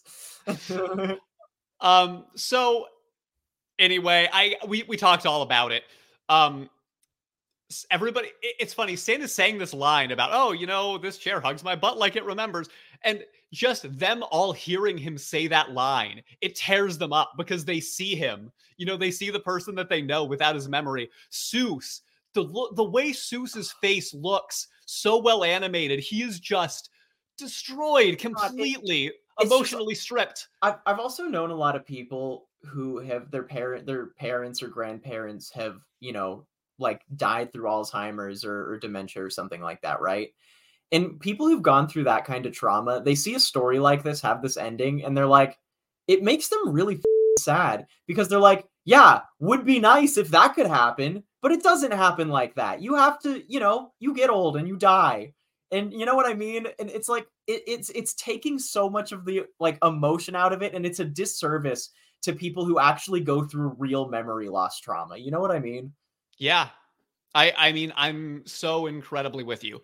And I mean, I'm comfortable saying it, and let me know if you want to cut it out, but our grandparents both had Alzheimer's before they passed. Yeah. And I also don't want to say that making anyone think that it traumatized me, because I personally didn't know them very well and wasn't emotionally affected by it. I'm fine with saying that as well. Sure. I mean, it hit me worse because I'm older. I grew up with them a little bit more. I know how hard it was on our mom. Obviously, it's her parents. Yeah. And, it's not an easy thing. And again, I think that it's okay to have those kind of stories in animation and let people feel those emotions without pulling back on them. It's good. Like, I go to Disney because I want feel good things a lot of the time. That's a happy place for me, even when it comes to the theme parks and everything. Yeah. But, I just would have liked to see it. I watch art because I want it to tear me apart. I want to walk out of a movie theater feeling like I don't understand life the way, or I feel, like I want to feel shaken to my core. That's my favorite experience about art, is feeling like I've been shaken to my core philosophically or emotionally for one reason or another. You know what I mean? Yeah. I want to walk out of a movie feeling like it's changing my life. And if you pull your punches, you're never going to have that impact with people. So I don't even consume my content that way, and I still agree with you in this case, because you have enough of the levity and the softness. It's not like you are ending things super sad. They won. You have an opportunity for this heartwarming moment where, again, the brothers get together, whether he has a memory or not. I think that's why I'm a little bit more upset about it, because it's not even like a certain animated finale that I don't want to spoil for people, where we get teased about a character death. And I was really disappointed they didn't go through with it, but I can understand why for a TVY7, you did not want this character to die. Do I know the show you're talking about? Oh yeah, we reacted to it. Okay, I know it. I know which one it is. I agree. But at least I could see it. And if, Disney didn't want to flat out kill a character that's a main character of the show, I can see that, right? Yeah, I can, but they didn't need to. This could have been worked with. Right. And so I guess we've harped on it enough, but I do feel this way, just like you. And it doesn't mean Yeah, the show is not spectacular and one of my favorites ever, but again, we can choose to live in the world where that was the ending. And totally. you know what? Even if not, just from a sheer, I guess, a sheer selfish perspective, I am at least happy to see, as a person who loves these characters, that the kids were able to get their grunkle back. How about that? If I'm analyzing it from an enjoyment perspective, caring about the characters versus caring about the quality of the show. I mean, they get them back before they just move back in with their parents, and then the two leave to travel the world anyway. So they're only back for a day. True. And maybe the creators felt like they needed to be able to have these final closure moments. And if Stan's memory was gone, they weren't going to be able to get all of them. And let's get into that next. I understand that a little bit, because these closure moments are really good. Right, they are great. And I'm not going to say that they're not great, even though I would have liked the other ending. So anyway, they start going through the Summer Memories book. So this does pay off a little bit. Mabel's been keeping this book throughout the show, and they're able to use that as the mechanism for him to slowly start remembering. It's like, I think it's hard because if he's remembering, why doesn't Bill Cipher just slowly reemerge as a result of him getting his memory back at the same time? Because it kind of means that the memory gun didn't have its thing. Sorry, I'll stop getting into it too hard. True. It's true, though. It's true. If you're analyzing the show, you can't help but be like, oh, well, it's the one thing you shouldn't have dialed back on. It would have been perfect. Nearly. But anyway, the one thing that starts to trigger his memory is Waddle starting to jump up. He says Waddle's name. And they're like, oh my gosh, wait, he's getting it. Which isn't even like, it's not even an like, it's not even one of his kids. It's not even his brother. It was the pig. Like, really? That's the thing that jogs your... Sorry. Okay, you're right. We're done talking about it. Yeah, then he starts saying Seuss's name, and they just sort of start getting things. And we get the picture. Okay, Stan is going to be able to remember this stuff. Fine. And then we get an awesome montage sequence. Good morning, Gravity Falls. It is our beloved reporter once again giving us everything about the town, and they're getting so many little pieces of closure here. So I'm gonna try to just get through it and just jump in at whatever sticks out to you. Every day is beautiful now that the unpleasantness is over. We see some various scenes from the townfolk. We see Robbie's weird parents who are really into the macabre stuff. They're packing zombies into a cemetery. And one is the old mayor who died in a previous episode. The one funny moment is they're doing that, and the mayor pops out of the ground. And when Robbie's mom is just like, oh, nope, no, thank you. Robbie, would you please give me the sawed-off shotgun? Just like, oh, that's right. And Robbie says something like, oh, fine. I've still got all my teenage angst. And for those of you that don't know, sawed-off shotguns are not legal because there's a whole reason. I don't know anything about guns, but they're not legal to have. Wow, didn't know that.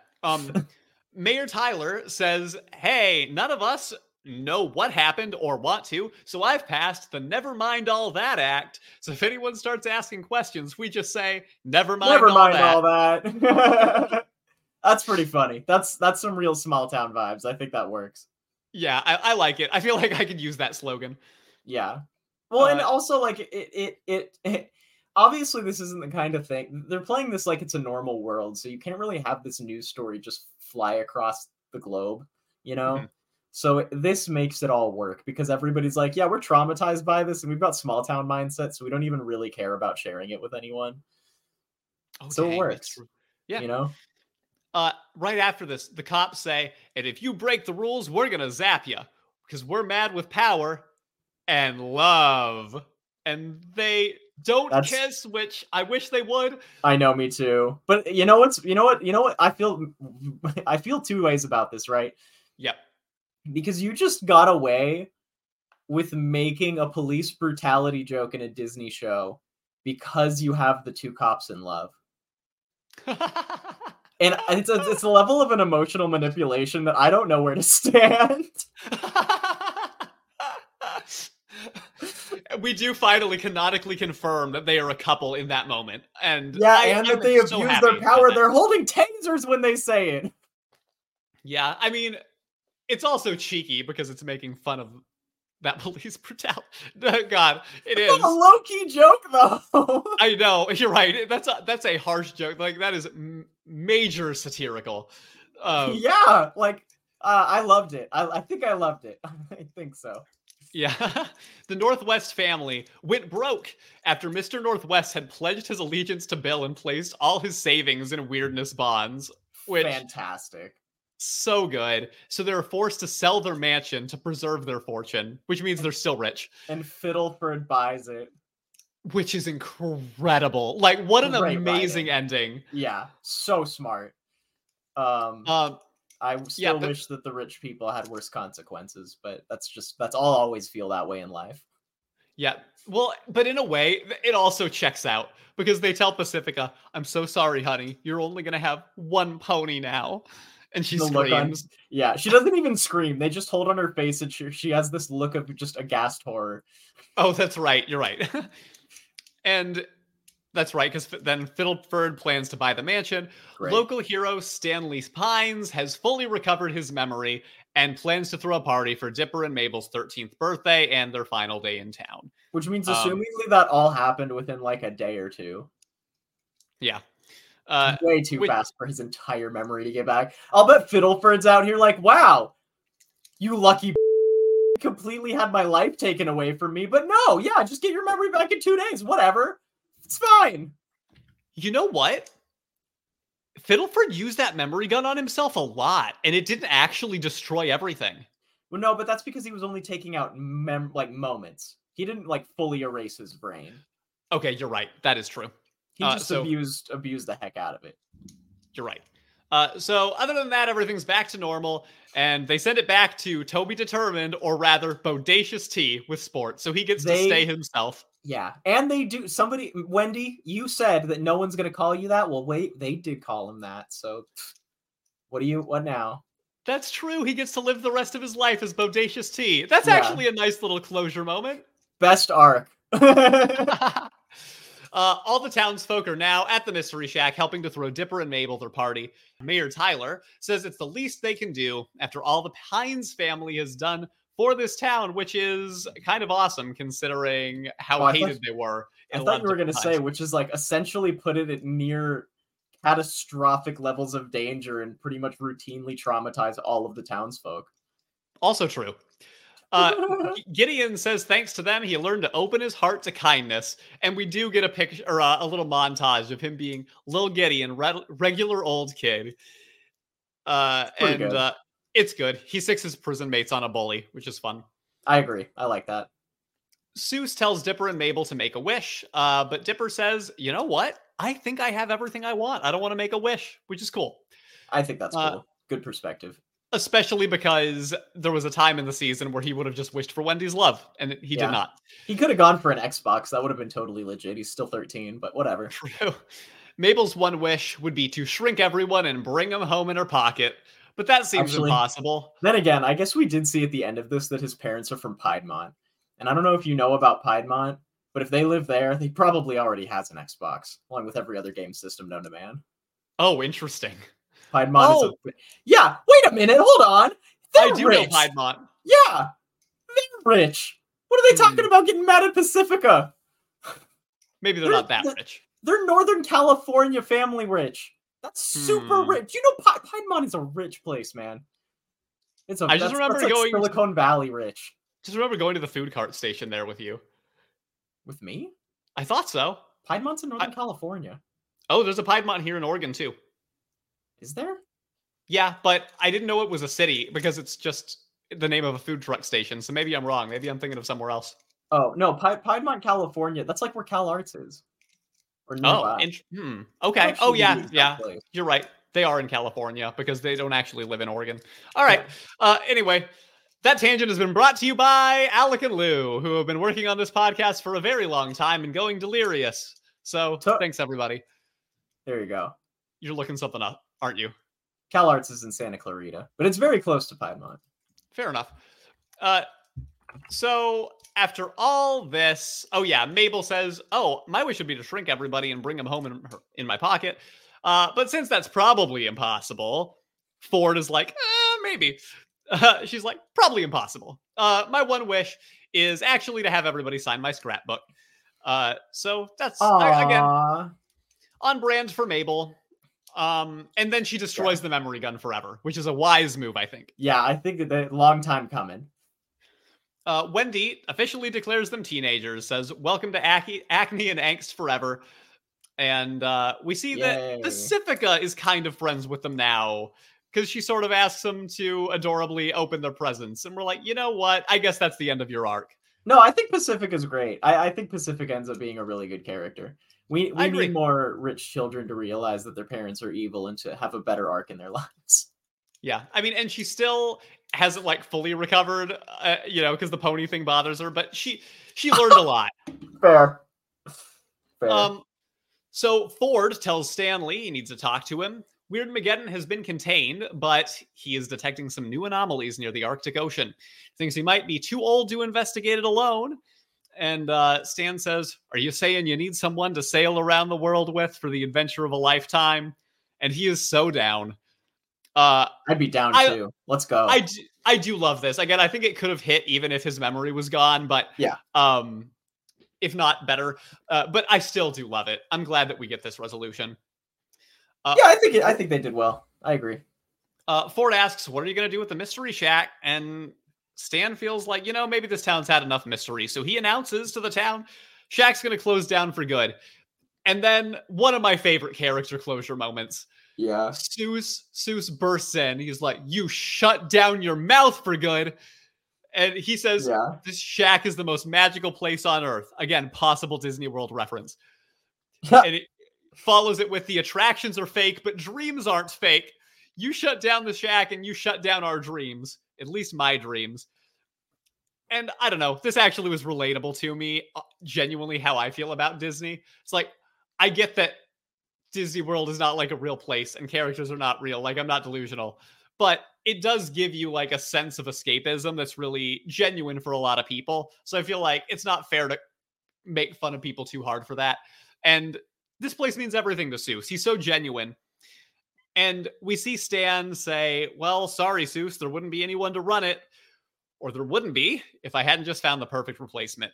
And he puts his fez on Seuss's hat and announces that Mystery Shack is under new management. Which I will say, if any reason justifies Stan having his memory, it's that moment. Yeah, I agree. Because that actually is the only way that the Gravity Falls shack itself could have had... Oh, wait a minute. Technically, it wasn't even his to give away. Yeah, I mean, if you really wanted it, that. I think that you could have had it where Stan left a note or something that was like, Seuss, the Mystery Shack is yours or something. Yeah, you could have found a way. I agree. There would have been a way. I mean, I don't know if it would have hit as hard. This hit really well. Like, yeah, this did hit really well. I agree. And Seuss's grandma moves in immediately. Which was very funny. Also good. Like, literally immediately. Like, the moving truck is in the back and is already putting furniture in as soon as it's announced. 100%. We get one last montage of the inside of the shack with Dipper and Mabel's stuff moved out, and then we see them wait at the bus stop. Mabel says goodbye to Grenda and Candy. She says summer is over, it's time to grow up, but she thanks them for being her people, and they will always be her best friends.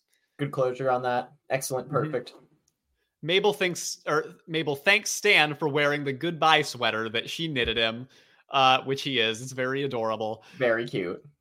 Wendy tells Dipper, hey, you mean a lot to me, man. And she trades hats with him and hands him a letter telling him to read it the next time he misses Gravity Falls. Did you hate this? No, I thought that was all right. Okay. I think that it was a little uncool that she gave him a hat, but then she also kind of unconsensually stole his. That's true. Honestly, I feel like the way she delivered it, it almost made it sound like, hey, I secretly have a crush on you, and when you open that letter, you're gonna find that out. Oh my god, you're right. That does have that kind of a vibe, doesn't it? Like, hey, just a little. I'll open this when you miss me, wink. Like, and then he opens it later, and it's not that. How funny would it be? How it's just a letter with everybody's signatures from the town, right? Yeah. In like little cute little notes. Well, how funny would it be if he looked at it and then he looks like visually disappointed? That would have been more in character. Because that would have been so funny, dude. Like, oh, I was really hoping this was a love note from Wendy, but I mean, I guess that's sweet too. Yeah, you can't fool me into thinking that he was happy to get that letter. Don't give me that smile, animators. Yeah, totally, dude. Just goes, oh man, my heart's crushed again. Like, I do believe that he's moved on, but there's no way that part of him was not wondering. So 100%. The bus arrives, and Mabel has to say goodbye to Waddles too because her mom and dad won't let her bring a pig back to California. This is weirdly one of the saddest parts of the finale. Yeah, so she starts crying, and Waddles is like tugging at her. It's so sad. They really went hard. I was literally watching this like, no, Waddles. The animals don't understand. This isn't fair. And Stan, who Mabel just loves so much and admires so much, has one last hero moment for her, which again, it is great. He says, if I had to live with a pig in my house, so do your parents. So him and Ford together, like, basically forced the bus driver to let Waddles aboard, even though there's no pets allowed. Stan holds up brass knuckles and Ford holds up a literal gun. And he's like, oh, yep, no problem. I love pigs. They can go on, no problem. This is fine. Front seat. Don't worry about it. So then Stan goes back to them, Dipper and Mabel, and says, hey, you knuckleheads were nothing but a nuisance, and I'm glad to get rid of you. They say they'll miss him too. And then they head into the unknown. Cute. Well done. It is. We get a voiceover from Dipper, and I'll go ahead and read it. I took the whole thing because I think it's nice. If you've ever been to the Pacific Northwest, you've probably seen a bumper sticker for a place called Gravity Falls. It's not on any maps. I probably haven't, actually. Sorry to interject. Yeah, maybe it's time to get one. That way we can make the make it true for other people. Yeah, that's a good idea. It's not on any maps, and most people have never heard of it.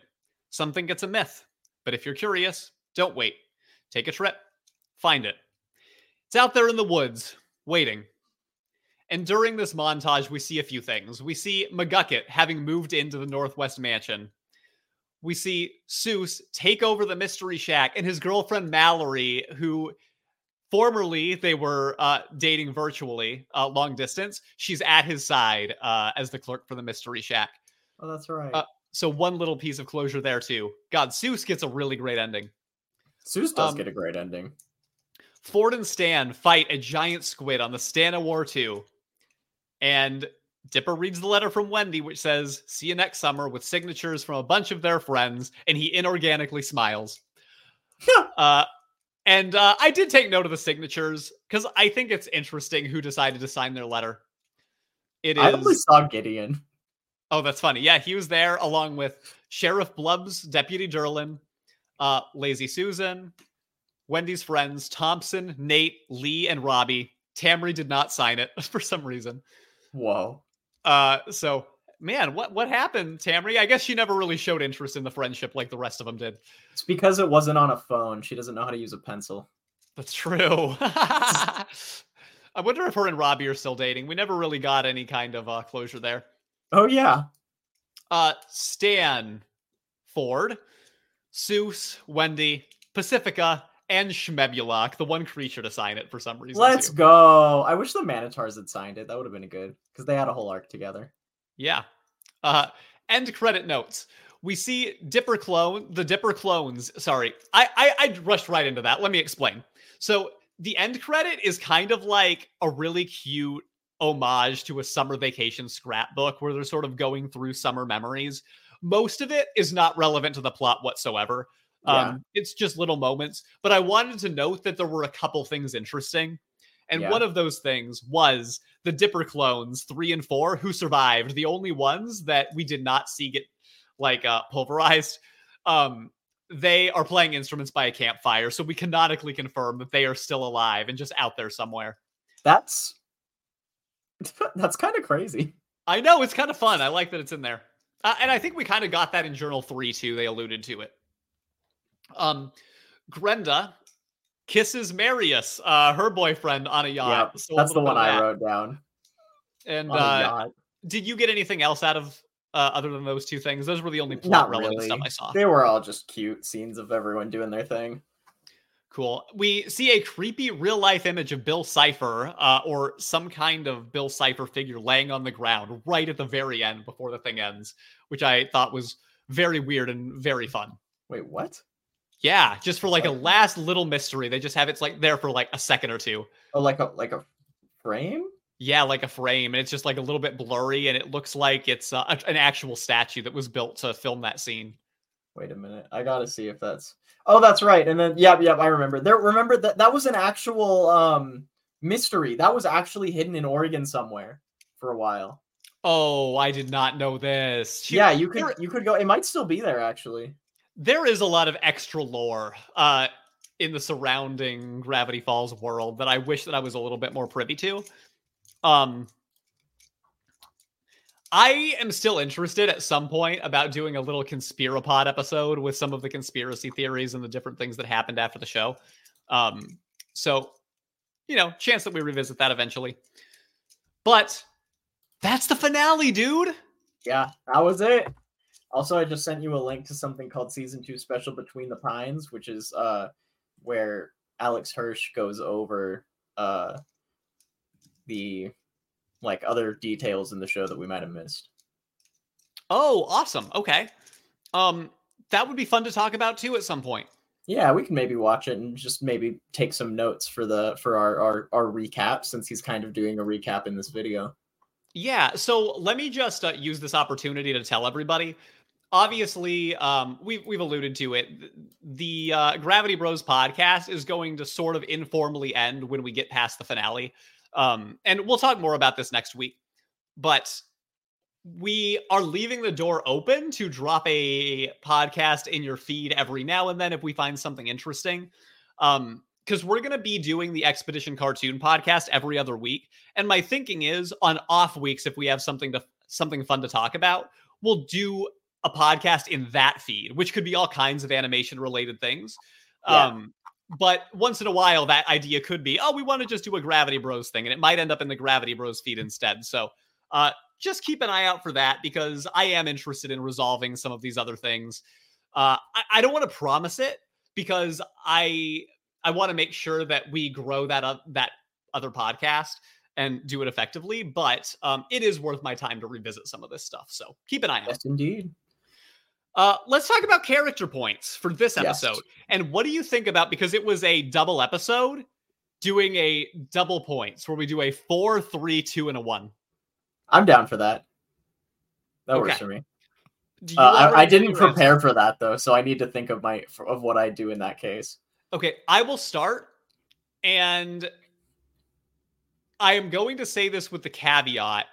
I would love for Dipper and Mabel's points to balance out for each other, because I didn't find one of them stronger than the other, assuming that you're giving points to either one of them.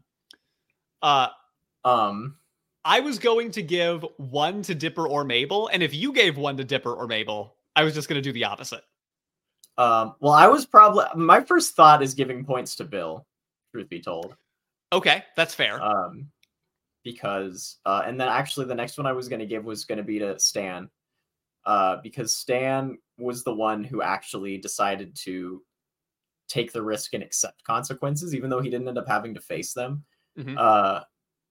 I kind of appreciated that he was ultimately the one who decided, like, I'm willing to sacrifice everything for this. You know what I mean? Okay. And I think that's really cool. He was never really the one who did he kind of derail their prophecy thing for a second? Yeah. But other than that, he honestly was a pretty good caretaker for the two of the kids the whole time, with an asterisk. Same takeaway, but where are you putting McGucket? Because he has my 4 points. Does he? He does. He's the hero of the episode. He built the Shack bot, and he got the mansion at the end. I'm telling you, McGucket is the actual underrated hero of the whole thing. He deserves points.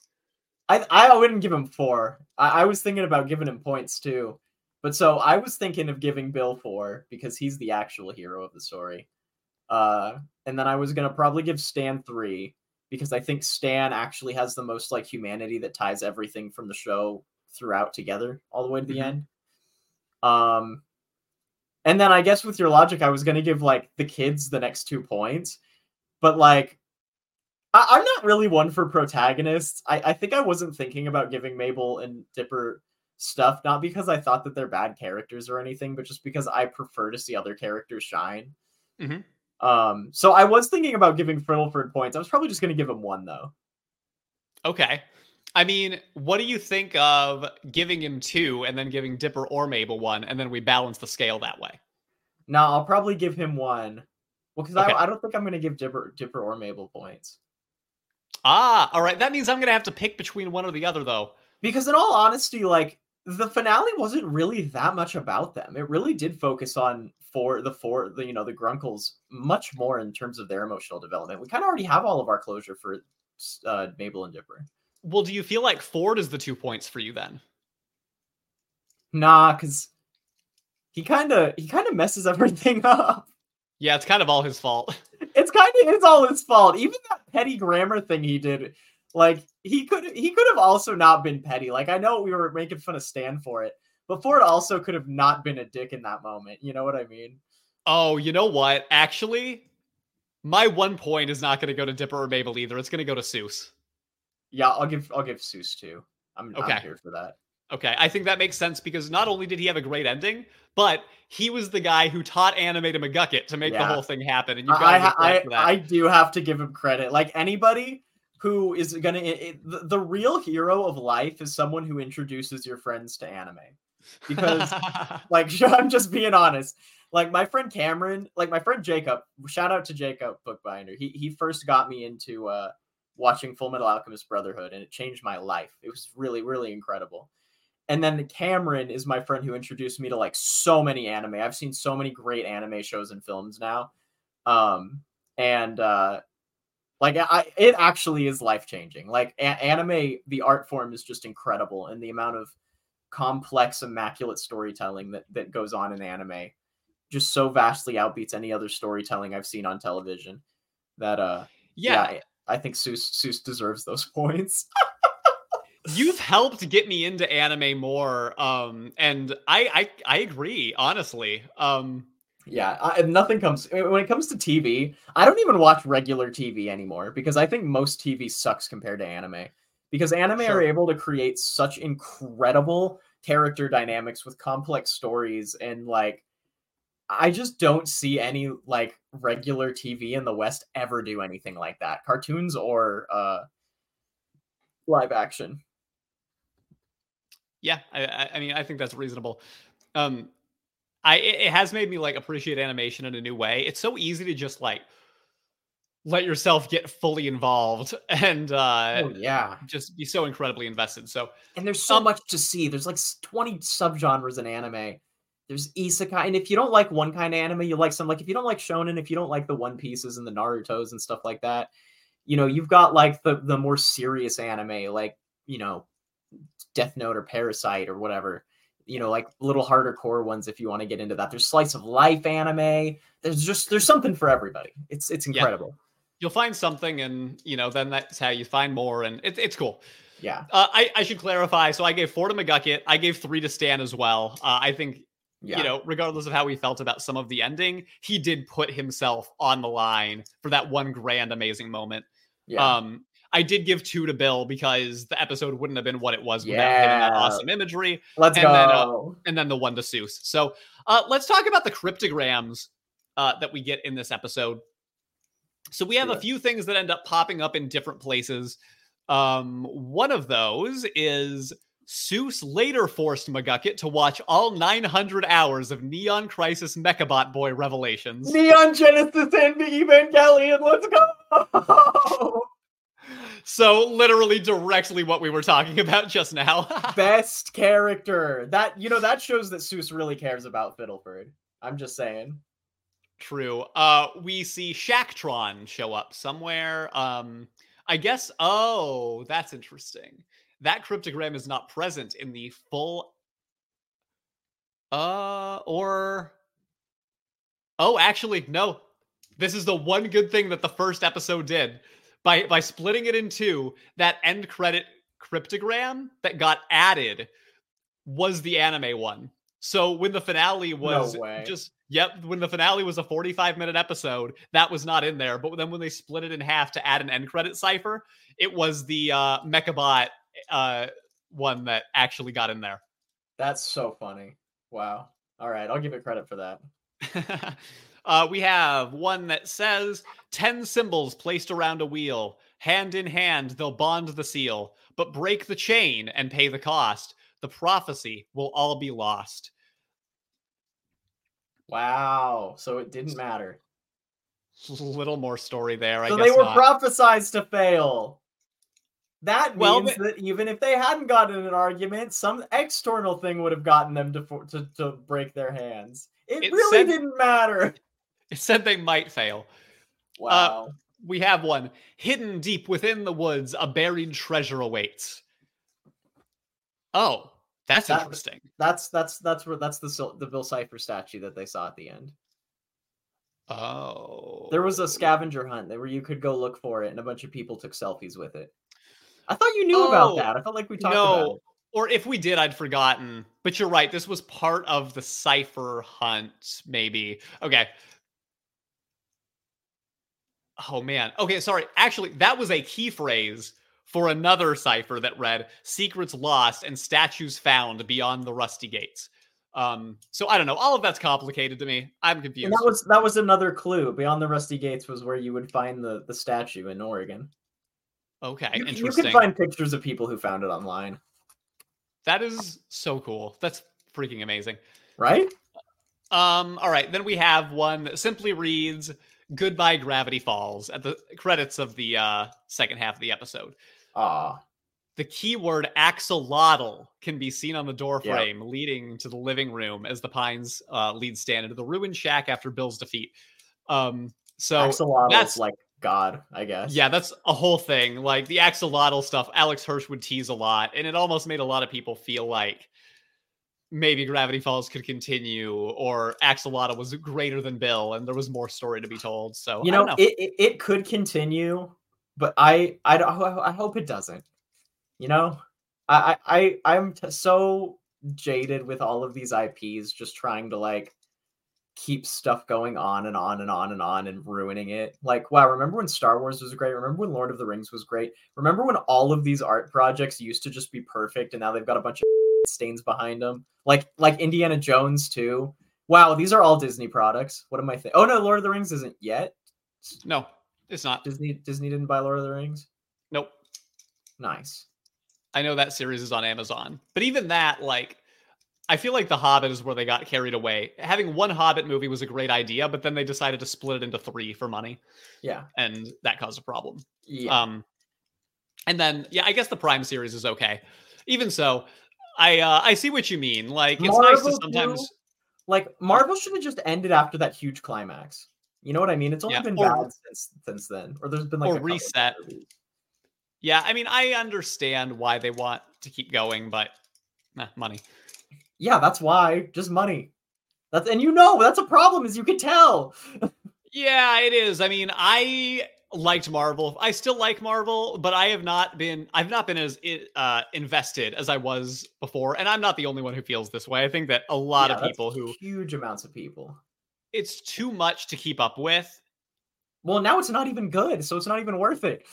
That's the problem, is that, you know, when you start to hear, oh, this thing wasn't that good, you start to be like, oh, maybe I'll skip that. But then if you skip it, you feel like you're missing important context. And I think that's slippery. Yeah, they need to wrap that up. Into the Spider-Verse is good, and it had nothing to do with the big MCU. I could see Gravity Falls project still being good as long as they didn't expand it too far and they were really smart about how they did it. See, Fiona and Cake just got renewed for season 2. And, you know, like I did the reaction series and a bunch of people in the comments are like, yay, we're getting season 2. I'm like, is that yay? Are we just about to get the declining quality of something that we've cherished and loved for such a long time to where it's so confusing and convoluted that no one cares about it anymore? Is that really what we want? Is that really what we want? That's what I'm afraid of. Yeah. Well, the last cipher reads, Faded pictures bleached by sun. The tales told, the summer's done. In memories, the pines still play on a sunny summer's day.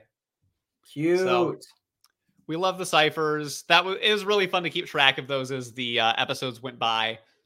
Do you have anything you want to add to Journal 4 this episode? You know, I was trying to think about something that specific that we could do. And the problem is we weren't introduced to any new concepts in this one. Yeah, I know. So I just can't think of anything. But I know that, like, there's got to be something. We saw, like, every creature, you know? Chimeras. We ever talk about chimeras? Yeah, no. I mean, no, we haven't. But chimeras are like more mythology than cryptids. I feel like that's a hard one. Are they? I guess that's fair. Let me ask this: did we ever talk about the Bermuda Triangle? Oh my god, that's perfect. I don't know if we did. It's So not really a cryptid. I'm sure we didn't because it's not a cryptid. I found the list of the stuff that we did on the first season, and I realized that we accidentally talked about dream meaning twice. Uh, Dream what? like the meaning of dreams twice. Because we brought it back for season 2 recently. And I think that Ha, maybe that's there's funny. one or two others that we accidentally talked about again, I wouldn't be um, surprised. but it looks like we at least didn't talk Bermuda Triangle in season 2. So let's get into that because it's a triangle. That's fair. So do you want to Everybody, explain what that is to people who it's don't know? it's Bill Cipher in Bermuda. That's what it is. No, He's taking a vacation. there's like 3 islands, which any 3 islands make a triangle. Fun fact, but these ones make a special triangle that apparently, a bunch of ships would disappear when they flew over it. I feel like the mystery of the Bermuda Triangle has actually been very debunked. Because now that we have such like great access to like aviation technology, there are planes that fly through that route like all the time, and nothing happens. Yeah, and even when it happened back then, which it did happen, there were planes that mysteriously kind of got lost in that area without the Yeah. technology for us to tell us what was happening. But I feel like most scientists are going to tell you that it was pretty explainable. I don't remember exactly all of the history behind it, honestly. And if there I'm was trying to look up some stuff. if there was something to it, I think that the weather conditions of that specific area would make a lot of sense as to why maybe that spot had a higher than average disappearance rate. It's fun to think that maybe they disappeared other than like crashing into the water, that maybe something else happened. And there's a great Twilight Zone episode where a plane gets lost in a Bermuda Triangle type area and then ends up in the future. So the idea of it is very fun. I don't think it's impossible that there could be a mysterious area where it's likelier for mysterious things to happen. I just don't know if that is the Bermuda Triangle specifically. Whoa. Apparently, Flight 19 was one of the things that disappeared in 1945. And it was a group of 5 U.S. Navy torpedo bombers on a training mission. And apparently... Yes. Oh, wait a minute. This was written by a fiction author, so I don't know. But apparently, they wrote that the flight leader had been heard saying, "We cannot be sure of any direction. Everything is wrong. Strange. The ocean doesn't look as it should." Ugh. Yeah, that's awesome. I'm gonna probably call fiction on that, but if that's real, chilling. Yeah, I know, right? There have been a bunch of disappearances that all took place. Looks like they all took place in the 40s, and then there maybe were like a couple that took place later. But listen, I'm not going to rule it out that specific time period, there could have been something weird going on that is no longer there. Yeah, I mean, I don't see why not. There were a weird amount of disappearances in that area that were not happening in other places. Like, that's a fact. Oh, okay. I will say that the Flight 19 was actually 5 separate torpedo bombers that all disappeared on the same training flight, and that's pretty weird. That is extremely weird. Dang. Okay, you're actually giving me the chills. I'm rethinking how I feel about this one. Wow, and apparently one of the search and rescue craft deployed to look for them also disappeared. So that's the weird thing is, right, that when it comes to war stuff, there's a lot of countries experimenting with some really weird stuff that may not necessarily be alien activity. Because I think a lot of people go to aliens when they think of weird stuff like that, but it could just be government influence. Like, there could be reasons that the government doesn't want to explain what happened to these things. Again, it could have just been like a terrible weather instance where it was almost impossible for anybody to make it out of that zone. There's a lot of different possible explanations, but it's spooky. It's really spooky, and it makes you think that something was going on. Now, the question of what it is, I think, is what is potentially the most interesting discussion. Could it have been aliens? Could it have been, government influence, or could it have been weather? And I think one of those three things makes the most sense, but you never know. I gotta be honest, I feel like it's most likely that they all just crashed because of bad weather conditions. Yeah, I think that would make a lot of sense. Because, like, the fact that they all happened within this, like, weird small time period and then it never happened again, I think partially is also because of the technology that was being used at the time. Yeah. Apparently there were vapor explosions that would happen under certain weather conditions. I don't know. I feel like for it to be so long in between, that is a huge part of the ocean and a giant section right outside of Florida. Now, granted, if it does exist, I blame Florida. I'm just throwing that out there immediately. Agreed. But nah, I'm gonna rate this one like a 2. Okay. I mean, I'll give it a 4 that something mysterious was happening. Yeah, I think I'll give it a 2. I'd be very surprised. It'd be cool. Couldn't rule it out. Okay, well, everybody, I think that this is a good way to close it out for now, but the true finale for us is coming next week, and then we'll talk about the future. Thank you so much for everybody who stayed with us through this journey, whether you were watching the show alongside or you just wanted to re-listen about your favorite episodes.